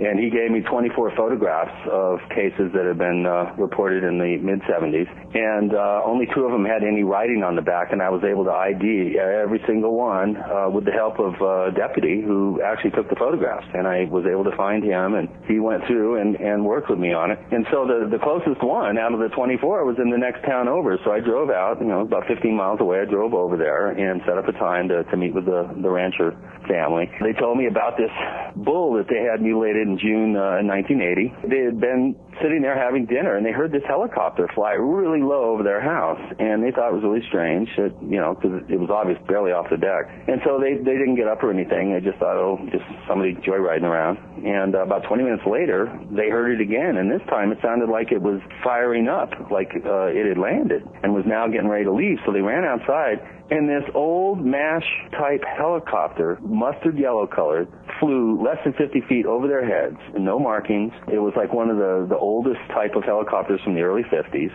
They thought it was really strange because they could tell it was coming out of their field about a mile away. So they went out there, and they found their prize seed bull mutilated. It really freaked them out. They called every airport, aircraft mechanic, any rental place, anybody that could possibly tell them who owned this yellow helicopter. People laughed at them and said, forget it. They only have a 90-mile range for their tanks for flying, and they're astronomically expensive to operate. They said, you must have seen something different. And they said, no, this is what we saw. So I'm sitting there scribbling notes, and I'm interviewing the family all separately and everything, and I thank them, and they take me out to see the site, and there's the cow 13 years later, the bull, just laying on its back like they left it. And so I took the skull, and I painted it, and it's on my wall. And so I went home, and the next morning I was typing up my notes, and I hear this boom, boom, boom, boom, boom. I look out my window, and what flies right over my house? The yellow helicopter? Antique yellow freaking whirly bird flew right over my house. I tell you, I knew right then and there that there was something really bizarre and totally exciting going on. That totally jazzed me. That's when that paranormal hook got set, and I've been flopping on the line ever since. I tell you, that blew me away. And I had 5 witnesses to it. Everybody, I talked to people, did you see that helicopter? Yeah, we were wondering what the hell, So I had, my neighbor saw it and a couple other people in town, and that's when I got hooked. 200 cases later, including quite a number of really weird ones, probably 40 out of those 200 I thought, definitely were unusual. And out of those 40, there's 4 or 5 that just stood my hair up. Let's stand everybody's hair up, my friend. Tell us one of those special cases. How do you take a brain out of a skull with no break in the cranium? They only do that in science fiction movies. Exactly. How do you take a spinal cord out without breaking into the spine? Ditto. Dr. McCoy could do it on Star Trek. No, pull slits. Let's go back to the brain for a minute. All right. Yep. Did the Egyptians, when they did mummification, not suck brains out literally through the nasal cavity? Yeah, they did. All right. So you're telling me that somebody in 5 inches of fresh snow, it is possible. It is possible to do, but in this particular case, no way. All right. So what happened? It was in a pristine, fresh snowfall. There wasn't one track. There was 1 drop of blood on the rear left hoof. The upper respiratory organs were gone. It was like the Guiraparanga case in Brazil, very similar in terms of what was done to the animal. It wouldn't rot. He had it in a heated garage for days and days, and it wouldn't rot. And there was like this weird smell of like some medicinal like perfume. It was real faint, but super strong. Very few scent molecules, but they were really, really powerful. You smelled this thing first? I stuck my nose right on it, yeah. Absolutely. All right. Before I would, one of the things I carry in my mutilation investigation kit is a bottle of Vicks, because occasionally you get out on cases where you have the exact opposite thing happen. The animal's still warm, and when they try to load it up on a flatbed truck, they pull it apart because it's already necrotic. And this is only hours old. So you have both ends of the spectrum when it comes to, either retarded or advanced necrosis. All right, so this was in snow, so there's no tracks in snow around this thing. Perfect, pristine snowfield. And then we had a report from Highway 160 of a motorist, pretty late at night, was driving by and saw these weird spotlights going down in the area where the ranch was. And then a neighbor to the ranch saw the same thing. And independent of one another, they both actually were compelled to contact the sheriff and report it. And then the following day, the rancher went out and found his calf mutilated. There's photographs on my website of it, and I got really good video of it as well. Getting to the larger question here, we've been talking about cattle mutilations for years. Do you have any impressions at all as to what's going on? Absolutely, I do. Again, this is my theorizing and this is my opinion, but we have multiple groups involved. The majority, and again, a lot of these cases are misidentified scavenger and predator action. I don't care what Linda says or anybody else who thinks they know what they're talking about. As soon as the media gets involved in reporting cases, then every dead cow that people see is mutilated because, scavengers, they attack the rear end of the animal, they go through the bag, they try to get the tongue out. And unless you know what you're looking at, and I'm not a veterinary pathologist, so officially I don't know what I'm looking at, but I'm pretty good at it now. I have seen magpies ream the rear end of a cow out in a perfect circle. Perfect circle. I've got photographs on my website of it. I've seen cases where lightning has hit the animal and, the face is burnt off and the hoofs are blown off. There's various poison plants that can kill the animals, and then, scavengers, even insects can really, unless you know what you're looking at and you're a trained eye, you think that this is high strange. So out of the 200 cases, 40 of them, I'd say, were definitely done with a sharp instrument. I only had 4 cases that had indications of high heat, which is a real popular misconception. I had very few cases that were drained to fluids, which is another popular misconception. The rancher would call me up and say, they drained this thing, every bit of blood in it, and I'd go out there with my brother, who's a big, strong guy, and we'd take the thing, flip it over, and all the goodies that come flowing out. Because gravity takes all the fluids. All the goodies. Oh. Well, whatever. I'm trying to be light. This is not a pleasant, area of investigation, but it had to be done. I worked with 5 county sheriff's departments. I worked with, a number of investigative people, and at one point I was even going to work with NIDS a little bit. Of course, then all my cases dried up, so I never had a chance to work with NIDS, which is probably a good thing. What do you mean your cases dried up? We didn't have a case for 6 years. So I had all my vets trained, and they all had protocols, and we had all the funding together for testing, necropsies in the field. I had a budget for vets and pathologists to go out and do field investigations. And as soon as all that was in line, I worked with George Onett, Dr. Onett at NIDS, and Colin Kelleher. I didn't have a case for 6 years. Now let's jump back for a minute to those 5 standout cases we were talking about before. I want to make sure we don't miss any of them. You had the one where brain, upper respiratory removed. Not obvious. You had spinal cord removed. Did I get that right? Correct. Reamed out with no evidence that it was ever there. Okay, that's pretty damn weird. Yeah. What else? There was a case, oh man, I wouldn't know where to start. The advanced necrotic cases were really weird, where the animal was almost still warm, and you could pull it apart because it was already rotted. The animal was alive the day before. I mean, in fairly cool weather as well, not like a hot summer day or anything. There was the one case that I researched. I didn't actually investigate this one. This was back in the 70s, where a 1,700-pound huge bull was found inside an abandoned adobe shack on a low, super heavy-duty table. The thing couldn't even have fit walking through the door, let alone being carried through the door. And that's a classic one too, that I count among those 5, because that's one of the most impressive cases that I've ever heard of. We just had 5 cases down in Argentina. Hell, they drained a watering pond. And there was a case a few years ago where they drained a 60,000-gallon cistern and then dropped the animal inside of it. I was reading about in Scott Corrales' Inexplicata blog. He was talking about where there were these mutilations, and also there was this whole pond that like overnight was just emptied of water. Right. Well, it's happened before down there. Yeah. Well, they're in the middle of some kind of a weird flap that's been going on a bit. Yeah, there's been some severely. Scott's come on the show and talk about. There's always stuff going on down there. It's a really spooky place down there. Oh yeah, Argentina is a very and again, but these things go in flaps. So you're describing this weird stuff that's going on for a number of years, and then the minute you're ready to really pursue it, activity stops. Well, I'm ready. I bury the hatchet with NIDS. I dogged NIDS for years, right from the time that Linda parted company with them, and they decided, to put a website up and stuff. I was one of the only people in the field that was dogging them to publish, to share your data, work with other investigators. And I'm sure Bigelow hates me because I think I'm one of the reasons why he actually published anything. Because I was so vociferous about my just dogging him. And, you don't want to get John Alexander too angry at you. It's Gordon Novel and some of these people.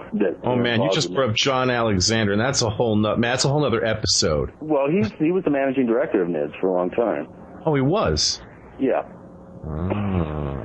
All right, now, then makes me want to ask you about what you know about the Skinwalker Ranch situation. I was the first national investigator up there. Really? I met Terry Sherman. I met him before Linda did. I met him. The only person that had been up there was Junior Hicks and Ryan Layton. I was up there right as the article came out, Zach Van Ex's Desiree News article. I was there before it actually came out.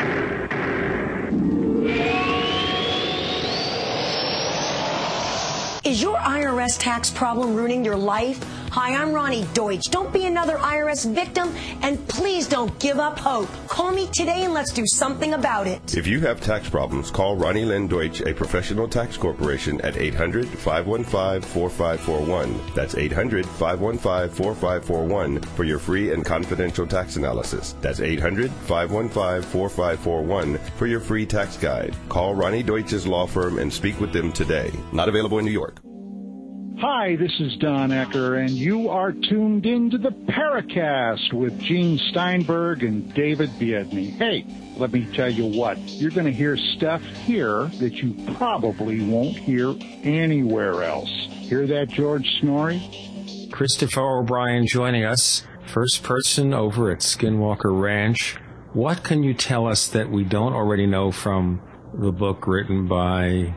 With nobody on the record, even the scientists who were there, not even on the record. I still, when I see George, I don't really say it now, but I was one of the first people to review the book, and that's the first thing I said was, how could you only have 4, maybe 5 people on the record on that thing when you had a world-class scientific group there? What's up with that? One of the cases that they had there, when the people were actually in the field and they turned around and the calf was mutilated, that's one of the most bizarre ones I've ever heard of. That was really spooky. What happened? They were out checking their cows. They were out in the field. They walked by the calf and the mother, and they walked a couple 100, 300 yards or something down, maybe a quarter mile down, and then turned around and walked back, and the thing was mutilated. In that short time. They didn't see anything. They didn't hear anything. In minutes. Then there was another case, I think, where his kid was on the other side of some bushes, heard a weird whirring sound and saw some silvery flash, and came back around, and there was one mutilated. And it would happen within feet of him in broad daylight. Both of these happened in broad daylight. Let's rewind for a minute here, Chris. I want to ask you a question. So, in looking at all of the mutilation stuff, you have 200 cases. You have 50 that really... Maybe 150 conventional descriptions. 50. Well, they were equivocal. You know, it could be this, could be that. You know, the first thing I do is look for cut hair follicles. If the hair follicles have been cut by anything, then it's a mutilation. Animals tear flesh. They don't and hide. They don't cut it. Coyotes, got bad breath, but not that bad. They can't cut hide. So that's the first thing I looked. Out of those 200, I had about 40 that definitely were these animals were disfigured and mutilated. Absolutely. So your question, out of those. So out of those, right, what things were consistent with all of them? If there are any elements that were consistent, and what things were not? But let's talk really the most relevant one. I think is the first part of the question. What things were consistent about these cattle in terms of how they've been processed, handled? There really is no rhyme or reason. Generally, there was no footprints, no evidence at all of anything in the field other than the animal or the herd. I've only had a few cases where the farm animals react at night, like dogs barking, that sort of thing. Very rarely would you ever have and these ranch dogs, I mean, that's their job, and they're good at it. They bark at anything. Other than that, there's, I think 3 or 4 of them. I'd have to kind of go back and sort of refresh my memory on them, but there were a number of them that had strange lights that were seen, or they occurred during time periods where we had, a flap of sightings going on in the valley, generally in the area where the animals were found. I had 7 animals that were on the Alamosa River or canals going into it, and that's the only spot in the valley that there may be any pollution. The San Luis Valley is pristine. It's the most pristine area of the 48 lower states. There's no pollution there, none. And if you go up the Alamosa River 40 miles up into the San Juans, there's a Superfund site from a bad cyanide leaching operation up below the Summitville gold mine. And so the top 17 miles of the river are trashed, and then the river comes down, and all along the river for a 2-year period, we had 7 cases, and either on the river or in canals connecting to the river. And then I found out later there was a whistleblower from they had a guy named Brian Rimmer who had a herd of sheep on the Alamosa River because they were testing for heavy metals. And the EPA was testing, and what would they do? They'd raise sheep there for 90 days for 3 months, and then they'd mutilate them and do complete workups on their organs and stuff. And they found that they should have been dead from the amount of copper and heavy metals that they had in them. But I find it interesting that I should, 7 cases in a row should be on the Alamosa River along with an EPA freaking study. Yeah, weird. So, in a couple of those cases, were obvious human done. I think most of the 40 were done by humans. There was only a handful that were high strange, and those generally were the ones at the beginning of the wave. You'd have your high strange ones, and then all of a sudden you'd have others that weren't done with high heat or weren't high strange and appeared to be done with sharp scalpels or something, or super sharp skinning knife. A lot of these, most of these don't have the kind of the cauterization things that are described. No, very few of them do. And a lot of the cases that people think are cauterized aren't at all. It's what happens when the animal bloats, the skin stretches, and then it contracts after it's dried out. NIDS has a paper on their website, if it's still up, that did a complete study on that. So that's a bit of a misnomer. I've had some cases. I had one case that had cookie cutter incision. That's real rare. That was one of the 5. That was a very strange one. Is there a portion of these cases that you think it's just being done by hoaxers? If there are, they're very, very few. It is really difficult to I don't think I can go out at night if I was even a professional butcher and just do this. No. And not leave any trace, no blood, no footprints, no tire prints. These things are being lifted up, taken away, experimented on, and then dropped back in a different location. That's why you never find tracks or anything. And I think a vast majority of these cases, and this is my opinion, a vast majority of the human perpetrated cases are some quasi-governmental agency that's monitoring for prion disease in the food chain. I've been saying that for years. Ted Oliphant's been saying that for years. NIDS finally came up with this big announcement that, they think that the cattle mutilations are all, mad cow disease, people checking for mad cow disease. That would explain why the location seems to be what's important, not the particular animal. I mean, obviously, if you wanted to mutilate cows, you could go, or Linda says, get blood and genetic material. Just go to your local slaughterhouse. They got more into that stuff than you could possibly imagine. You know how many cows we mutilate a day in this country for food? Yeah, McDonald's is doing pretty good with that. It's a big, super freaking, closet subject in this country. Of course, the beef industry is one of the most powerful lobbies in the country. Yeah, ask Oprah. She'll tell you about that. Yeah. Ask Oprah. Go back to that cookie cutter case you were talking about, cookie cutter incisions. Please describe. It just seemed like the animal, it's almost, I described it on the video that I did of it. I described it, it's like somebody unzipped it is the only way. Like it had a zipper. And somebody unzipped it and pulled the hide off away from, the incisional area. It looked like you could have put a zipper on it and zipped it up. That's how perfect it was. That was one of my early cases. I wasn't able to get any forensic testing done on that one, but it was missing its hooves, the hoof material as well, which is pretty strange. The hoofs were blown off. The actual fingernail-like material, the gelatin material on the hoof was blown off. But there was no indication of any burns or anything on the animal like it had been hit by lightning, and lightning wouldn't leave that sort of evidence behind anyway. That's rare. That's pretty rare. They did have some cases. I know Linda has a number of very well-documented cases from Montana. I think there was some in Texas that have that cookie-cutter incision look to them. The case I had didn't have quite the obvious cauterization. It didn't have the obvious cooked hemoglobin or stuff like that. Obviously, we couldn't determine that unless we got it tested. But, while John Altshuler was alive, I did work pretty closely with him. He was a hematologist in Denver who actually was the mystery pathologist or doctor that examined Snippy the horse back in '67 when he was in residency. When he was a kid. He swore he'd never go back to the valley again, and I finally talked him into it, and he flew down with Timothy Good, and we almost got in a mid-air collision because all our radios went out. Oh, jeez. That's a great story. Yes, that's funny. That's got to be exciting. Now, sometimes you wonder about that. Is that in itself a paranormal event where things like that happen? Oh, absolutely. We were going over the dry lakes where these things have been happening for years. I said, let's fly over the dry lakes. A lot of weird stuff has happened there.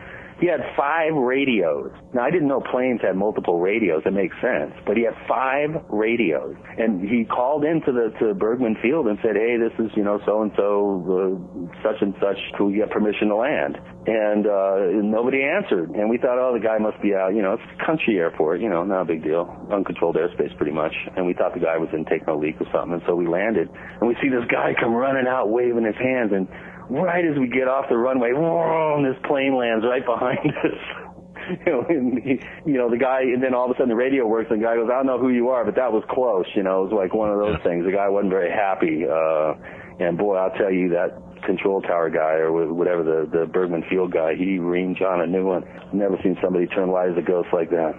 Ask Tim Good about that. Next time he comes on, we'll have to have a list. Ask him about his flight down to the San Luis Valley to visit Chris O'Brien with John Altshuler. Obviously, he never wanted to visit you again. Tim, I don't know. Some of these name celebrity people, they kind of stay away from me. Yeah, you sound to be the touch of near-death experiences.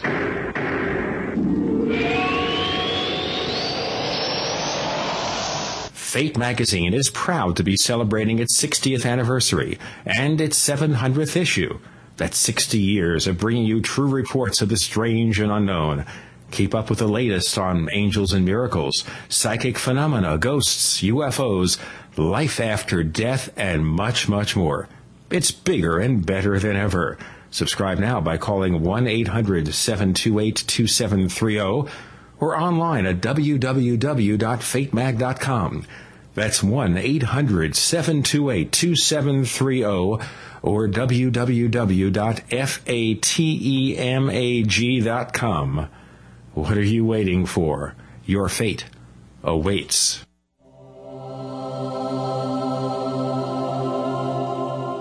This is the Paracast with your hosts, Gene Steinberg and David Biedny. You never know what's going to happen next. We're talking to Christopher O'Brien, who can cause people to have near-death experiences in the air. He psychoanalyzes. Don't blame it on me. Hey, they blame everything on us. Okay, we're witch burners. Right. We're Calvinists. We're going to destroy the world share tomorrow. The blame. I'll take some of the blame. Okay, we're responsible for the global recession, I think. Is that a new one? That's happening, too, I think. That's a new one. No, we're behind George Norrie's drooping mustache. Anyway, because someone complained about our George Norrie mustache jokes. We haven't made one in like 2 years. So, there. Yeah. Okay. His mustache has its own zip code, all right? Leave us alone. All right. Back to the San Luis Valley. All right, because you've got this book coming out. I do indeed. And it's got this word trickster associated. Oh, does it ever? So what are we talking about here, man? Are you saying it's that? a whole new theory that I'm putting forth in how to look at paranormal events. The 9,000-pound gorilla that's been in the room the whole time, and everybody's just been totally in denial. Okay, so what is the 9,000-pound gorilla? The oldest archetype known to man, older than kings, older than heroes, older than any other archetype in the collective, is the trickster. It's what Keel called an ultra-terrestrial. Just substitute ultra-terrestrial for trickster. We're talking about Mac Tony's crypto-terrestrials. We're talking about some older life force that's been on the planet longer than we have. It's a force, exactly. It's a force, and I think the best way to describe it is the mechanism that is coordinating synchronicity and coincidence. To what end?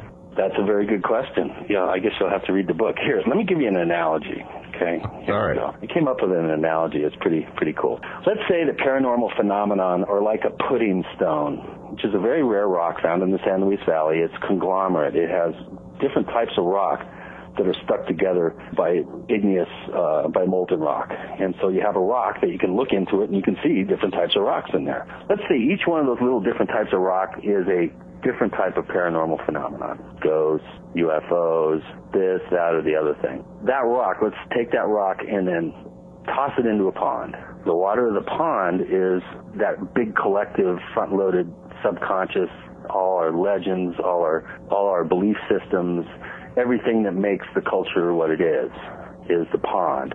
The event, the paranormal event, which generally is a combination of events that all appear to happen kind of at once, is the splash. The ripples coming off the splash are the effect of that event in the culture. And if you have several rocks going in various time spaces, then you have interference patterns where waves hit waves. Does that make sense? You following me? We like to call that modulated waveforms. Modulated waveforms, there you go. Well, it would be, they're not harmonic, definitely. So No, they're cross-modulated. Cross-modulated. A harmony. Cross-modulated waves, there you go. Cross-modulated waveforms, right. Mm-hmm. Okay, so the trickster is the one that throws the rock in the pond. Well, what, is he skipping the rocks? Is he trying to hit the fish in the water? Is he seeing what kind of crazy waveforms will result? Is he just bored and he's just trying to screw with us? Okay, let's put it Jung said that the one thing we have to fear the most about the trickster is that he's unconscious. Most people don't know what the trickster is. You think trickster, you think, well, Coyote's a trickster, yeah.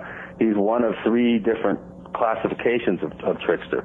What my book is a quick, very peripheral look at what tricksters are. There are thousands of tricksters in all cultures all around the world. There's thousands of them. I picked out the ones that represented whole groups of tricksters, and then I looked at correlations between them. But the whole idea of tricksters, they're the oldest archetype, and Jung said the thing that we have to fear the most is that they're unconscious. Well, I think that maybe back in, 7,000 years ago when people were anthropomorphizing tricksters onto crows and ravens and coyotes and what have you, yeah, they were unconscious. There's some gender questions there. Sometimes a trickster could be cross-gender. But the trickster is not a static force. It evolves just like we have evolved. And so my supposition here, or my theory is that the trickster has evolved. And because of the monotheistic, patriarchal cultures that have arisen in the last 5,000 years, he's been shoved off behind, out of the way and into the closet.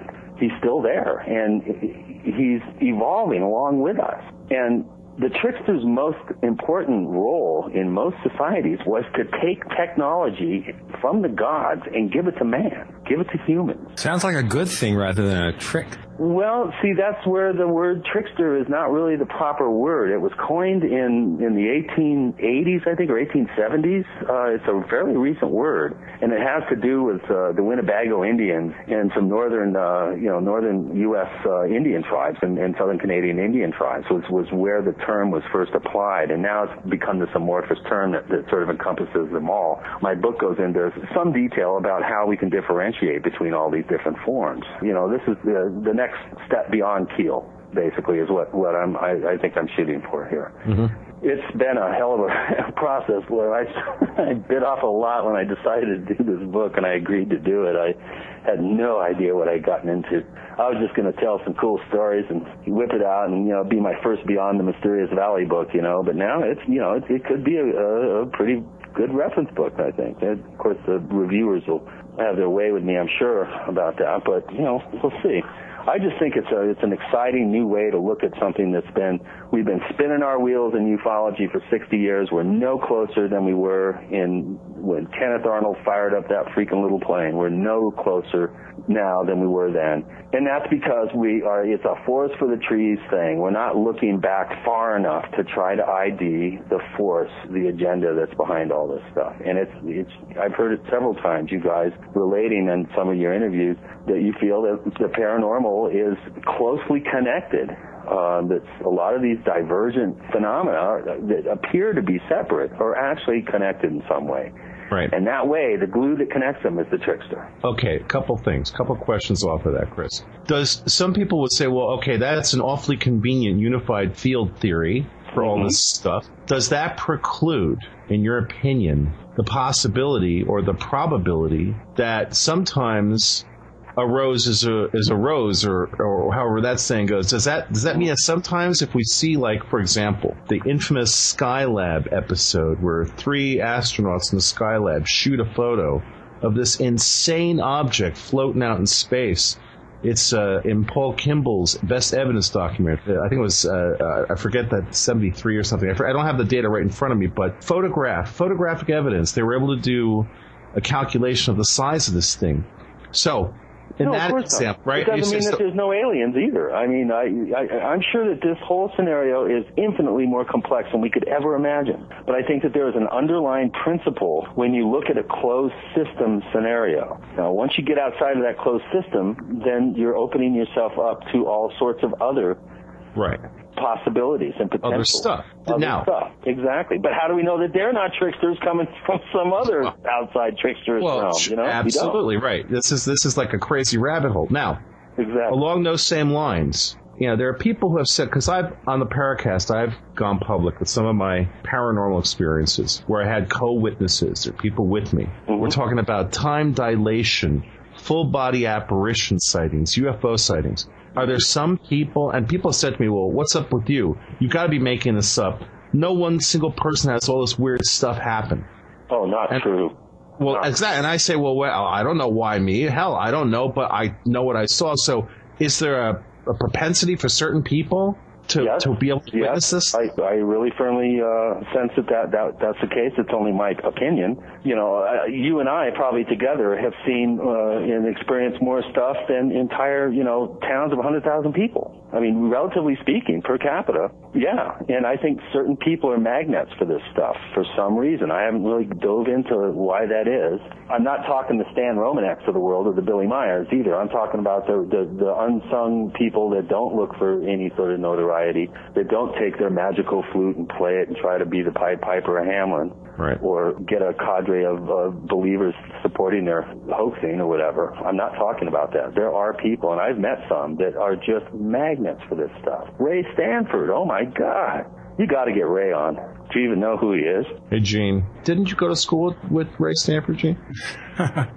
I know who he is. If you have his contact information, send it to me off the air, and we will explore that. Mm-hmm. He's the only person that I know of that can pull me back towards the ETH, and he's pulled me back a little bit, not all the way, but he has pulled me back somewhat. What did he do to pull you back towards the ETH? Film 49 UFO sightings with a film camera, including the famous opening sequence to the show In Search Of, and then spend decades analyzing his data. He is the most observant person probably in America that I know of. He's a psychic paleontologist. He's totally thrown what we thought we knew about East Coast paleontology topsy-turvy because of all the tracks that he's found inside the Beltway in Maryland. They're doing an exhibit of his baby dinosaur tracks at the Smithsonian. They're starting, I think, here in a week or two.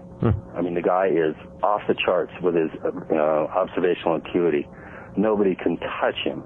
You can show him any picture of anything or anybody, and he'll tell you anything you want to know about him or it. Okay, so is it the photographs that bring you back towards the ETH or what? It's talking to Ray and having his incredible recall in his, 55 years in the field. You talked about the Socorro sighting with Lonnie Zamora. Right. Ray investigated that case with Alan Hynek and got metal scrapings from the landing pods that bladed off onto the rocks. And Richard Hall arranged for Goddard to have it tested, and they stole it. What? Oh, yeah. What the hell's going on here? I mean, have you ever read Socorro's Saucer in a Pentagon Pantry? It's the finest book ever written about a single UFO case. That's Ray's book. It'll just blow you out of the water with this guy. This guy is, talk about a hard data dude. I mean, his thinking is that these are coming in grandmother ships from long distances, which are 14 miles long. They disgorge motherships, which are 1.4 miles, or I forget, 14,000 feet or whatever long. And then those shoot out the black triangles, and then those shoot out the scout ships. And he's got photographic evidence from a flight that he took over Arkansas in 77, where he filmed this going on in broad daylight.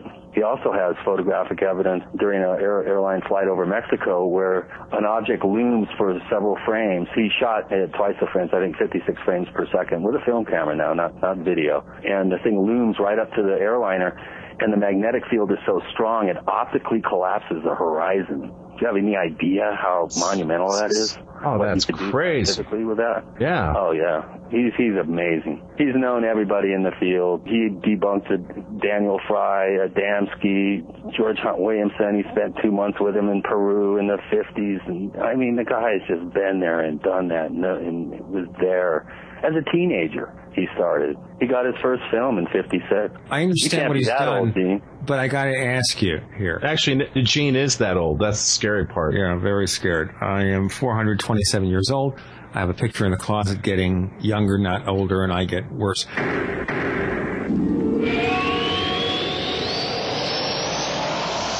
You know, I hate to say this, but men start to realize at about 40 that we're not so young anymore.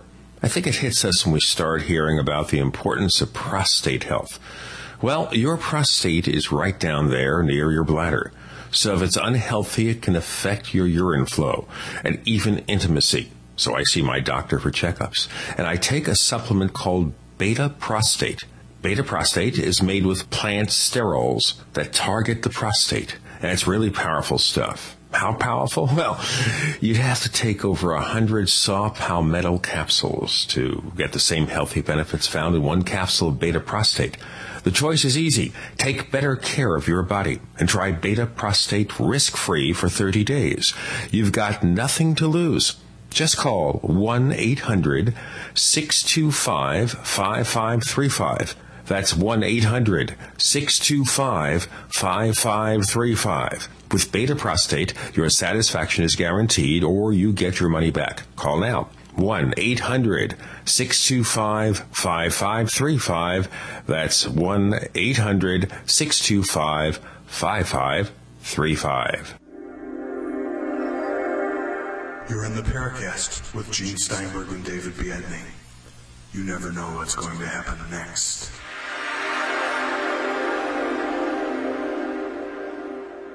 We have Christopher O'Brien, and he's telling us how he is occasionally drawn back to the ETH, but I'm not seeing why. I'm seeing, okay, maybe there's some great photographs out there. Hard data and hard science. The rationale for why would something come here in small little ships? They have to come in large carrier vehicles and then disgorge smaller vehicles, which disgorge smaller vehicles.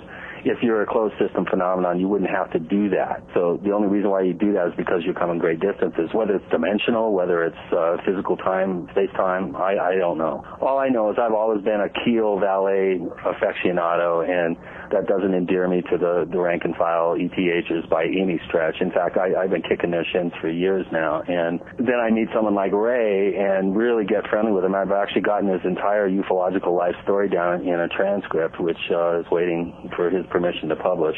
That was a 2-year project. But hard scientific analysis of evidence. And I really am very, very impressed with Ray's knowledge, and his scientific knowledge and his observational acuity is just unparalleled. I don't know anybody that can come close to him. Well, here's the thing, Chris. So what does he then think of your theory of the trickster reality?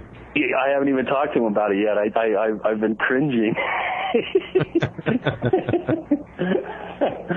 I mentioned that I was writing a book on tricksters, and he goes, yeah, that figures, kind of like, well, good luck with that one, pal. Careful what you wish for. I've had so many people say, oh, that's a dangerous subject. So many people get a negative feeling when they hear that I'm writing a book on tricksters. It's like, who? Well, no, because I think what happens is that they sort of take, the etymology of it is they take that word, and so that word basically, I guess in their minds implies something trying to mess with our heads. And, well, yeah. and they don't like that. People don't like to think that they're being messed with. They want to think that they're in complete control of their reality. And, it's like, well, no, I know what I saw. It's like, well, no, you know what your eyes did with the light that it sent to your brain. Exactly. But there's a bunch of stuff in between that everything is subject to interpretation. I mean, and that's what we are. We're walking, talking interpretation biomachines. So the whole thing with parapsychology and why science has such a difficult time reconciling the fact that they can't freaking define and explain consciousness, because they have to have consciousness in order to do it. It's that. Right. It's the paradox. It's that paradox. Paradox. How do you dissect the brain if the brain's what you're using to dissect it with? It's like, well, I don't know. You can do that, but you can't dissect that electrical thing that makes you a walking biosensing machine. And in the process, it allows you to actualize that. Consciousness is the big sticking point in forget, dark matter and dark energy and stuff. Just explain how we can think, and then think about thinking, and then think about trying to explain how we can think about thinking. I mean, it's just a hall of mirrors. It's just never ending. You come back to the whole thing of, science. This is where these realms diverge, where, science is the how and philosophy is the why. They shouldn't cross over. And it's like, well, wait a minute. They're both playing out simultaneously. Exactly. How can you divorce them? People seem to always try to fit things into one box or the other. You talk about the paranormal, and you have those people on the scientific side going, all we want to know is the science. And you have the people on the philosophical, the religious side saying, all we want to know is about the spiritual. And it's like, well, now, wait a minute. Isn't there a place in the middle where these things overlap? And maybe there are other facets of this jewel we're not seeing because of our vantage point. What do you think about that, Chris? Again, I think we're entering into a whole new period of it's a melding of science and spirit. There's no question about it in my mind. As a matter of fact, I recently did a video project that was in 3 parts. The first part was the nature of reality, the psychic matrix, and then the fusion of science and spirit. And basically, it took all your top brains, Ala Goswami and Dean Radin and Bill Tiller and all these people, and we asked them these very rudimentary questions. And the basic, I think, thing that came out of this is that it's like this thing that science has yet to reconcile itself. Spirit is in the whole metaphysical realm is more ready to be accepting of the scientific side as opposed to the other way around. But we're at a point now where we've gotten to an impasse with how much that we can actually scientifically determine and prove beyond a reasonable doubt. And at some point, we're going to have to take that leap. There's going to be a merging of those 2 areas, and I think it's really it's very astute of you to come up with that observation. I really do feel that these are exciting times, and I think we're actually behind the curve on this. We really need to reconcile the 2 and bury the hatchet. People in the scientific community, they by and large, they don't want to hear about this stuff. It's like it totally runs counter to everything that they've been trained to ignore and to laugh at. But when you start bringing elements like the true nature of consciousness and deep archetypes in the collective, like the trickster form, which again someone's got to come up with a better term. I probably will attempt to at some point come up with a better term than trickster. But for lack of a better term, I think that these are areas that are really at the cutting edge of consciousness studies and are at the cutting edge of that merging of science and spirituality. I think the whole outmoded religious control structures on this planet are not long for this world.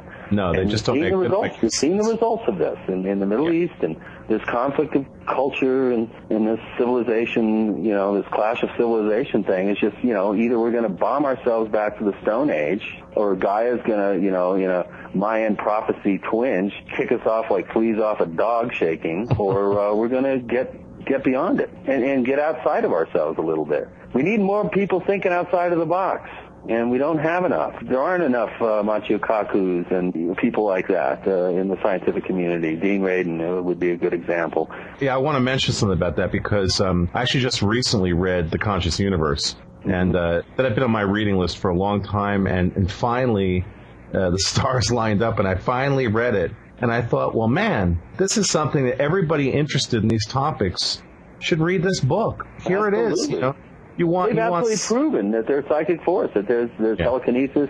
I mean, beyond any shadow of a doubt. I don't care who you are and how jaded and how debunkerish you are. Radin and others have come up with irrefutable, unequivocal evidence that suggests that there is a psychic force that somehow binds itself together with consciousness and the unconscious. And, I mean, our unconscious mind is picking up way more than our conscious mind is picking up, and he's proven this. It's just like, the wonderful experiment they did in Greg Braden talks about, where they had these people meditating in the Middle East during the height of the Lebanese conflict in the 80s. And for some inexplicable reason, all conflict stopped during the whole period that they did this round-robin meditation. As soon as they stopped it, boom, the conflict started.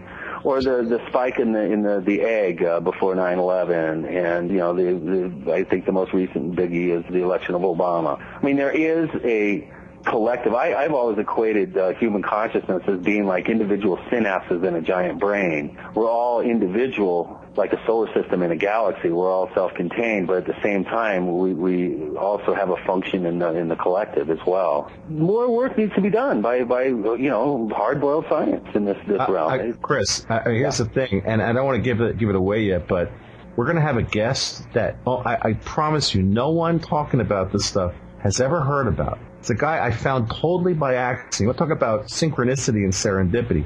A guy found totally by accident. But when this guy comes on, we're going to be talking about all these topics in a way that no one would ever expect from the Paracast. It's really going to make people go, what the hell is this? And it goes right into these topics, exactly into this stuff. And I think this is important because there are a lot of people out there who have been lately attacking the Paracast that oh my God, we're just here to, we've been referred to as the UFO Taliban, and all of this really, oh yeah. You're really kidding me. No. No. You guys are puppy dogs, man. You're sweethearts. How could anybody call you that? No, because somehow, in fact, apparently somebody sent me an email weeks before anybody's hearing this that where on some thread I've been referred to as the Godzilla of the UFO world, destroying everything in my path. And it's like, yeah, here's the deal. I'm the Godzilla blowing fire at the stuff that's crap, so it basically goes away. Somebody's got to burn off the dross. I mean, come on. Hey, if you're Godzilla, can I be the head of your fan club? No, man, you could be the little baby Godzilla shooting the little puff rings. I love that little creature.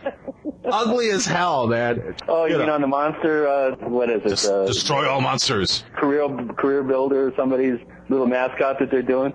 Oh, no, man, come on. No. But no, seriously, in these episodes, I'm really happy that we're starting to go in this direction with the show and talk about these things that people would normally not associate with the kind of reputation we've built. And again, people seem to think that all we're doing is going after people and engaging in personal attacks.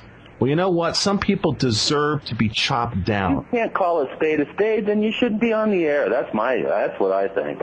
Well, this is why you, Christopher O'Brien, are the most treasured of the new Paracast friends and inner circle, because you, sir, get it. I am so thrilled. And I told Gene before we did this interview, I said, man, this is going to be so much fun.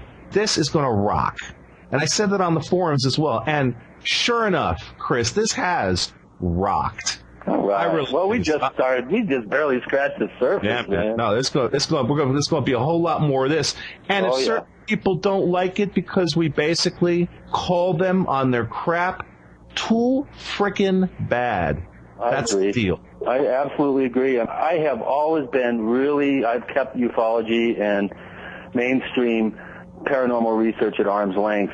Some of the stuff that is coming out now, like for instance in the haunting investigations, I have been involved in the last few years in some really groundbreaking stuff in going to location specific sites, which I think are one of the best ways for us to really make some leaps ahead. And I can't wait to get back on and tell you about Dead Whisperer and some of the projects that we've been doing, some of the experiments that we're coming up with. It's just mind blowing what we're coming up with. And we're living that Chinese curse. May you live in interesting times. I wouldn't have it any other way. I'm so glad to be alive right now. This is really exciting stuff. There's so many people down on what's going on in the world, and if you're a young soul and your world is rocked easily, I could see why you'd think that. But I think there's others of us that are seeing the potential of this wonderful crossroads that we're at as a species. And, it dovetails out in every direction, and it's all tied up. It's all connected. Can you tell I used to live in Sedona? What happened here is that he found out I lived in Arizona, and he wanted to get as far away as possible.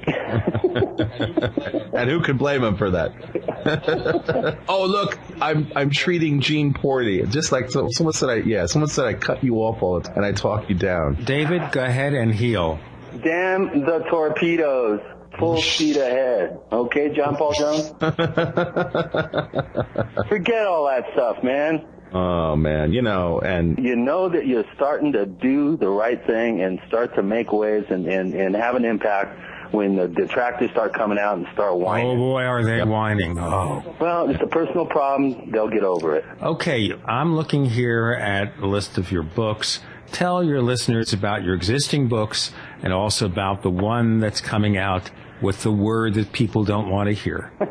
My first book was The Mysterious Valley. It came out in 1996. It covered the first 2.5 years of my investigative work. Enter the Valley went into some real deep research into the history of the San Luis Valley and came out in 99. That covered my work up until 97. I had a long time to think about, 10 years to think about how I was going to approach my third book, and I decided to do a compilation book. It's called Secrets of the Mysterious Valley. The first two books don't have much theorizing in it. Secrets does. It also has some really good cases that I had in the meantime. It gives a full thing about my relationship with Lawrence Rockefeller, which I kept pretty secret for a long time. And it also has an abduction case that just defies description, groundbreaking. My latest book, which I'm really not, my publisher doesn't want me to talk about it yet because it's not in the stores, but it will be in the stores 3 weeks to a month. It's called Stalking the Trickster. It is your one-stop shop to find out what tricksters are, and they're very, very important. I also expand the definition. I redefine what a trickster is. I bring in neo-tricksters, if you will, quasi-tricksters, and then come up with a very interesting theory that involves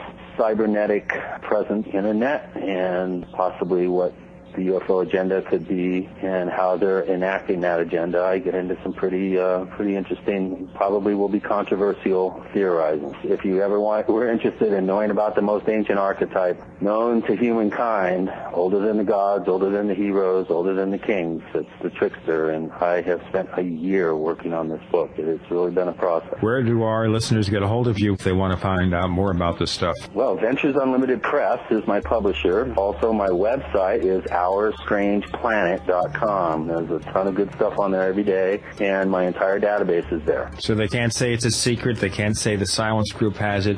It's there for everyone. Exactly. I don't care what agency you're from or what grade school you're from. You're welcome to my data.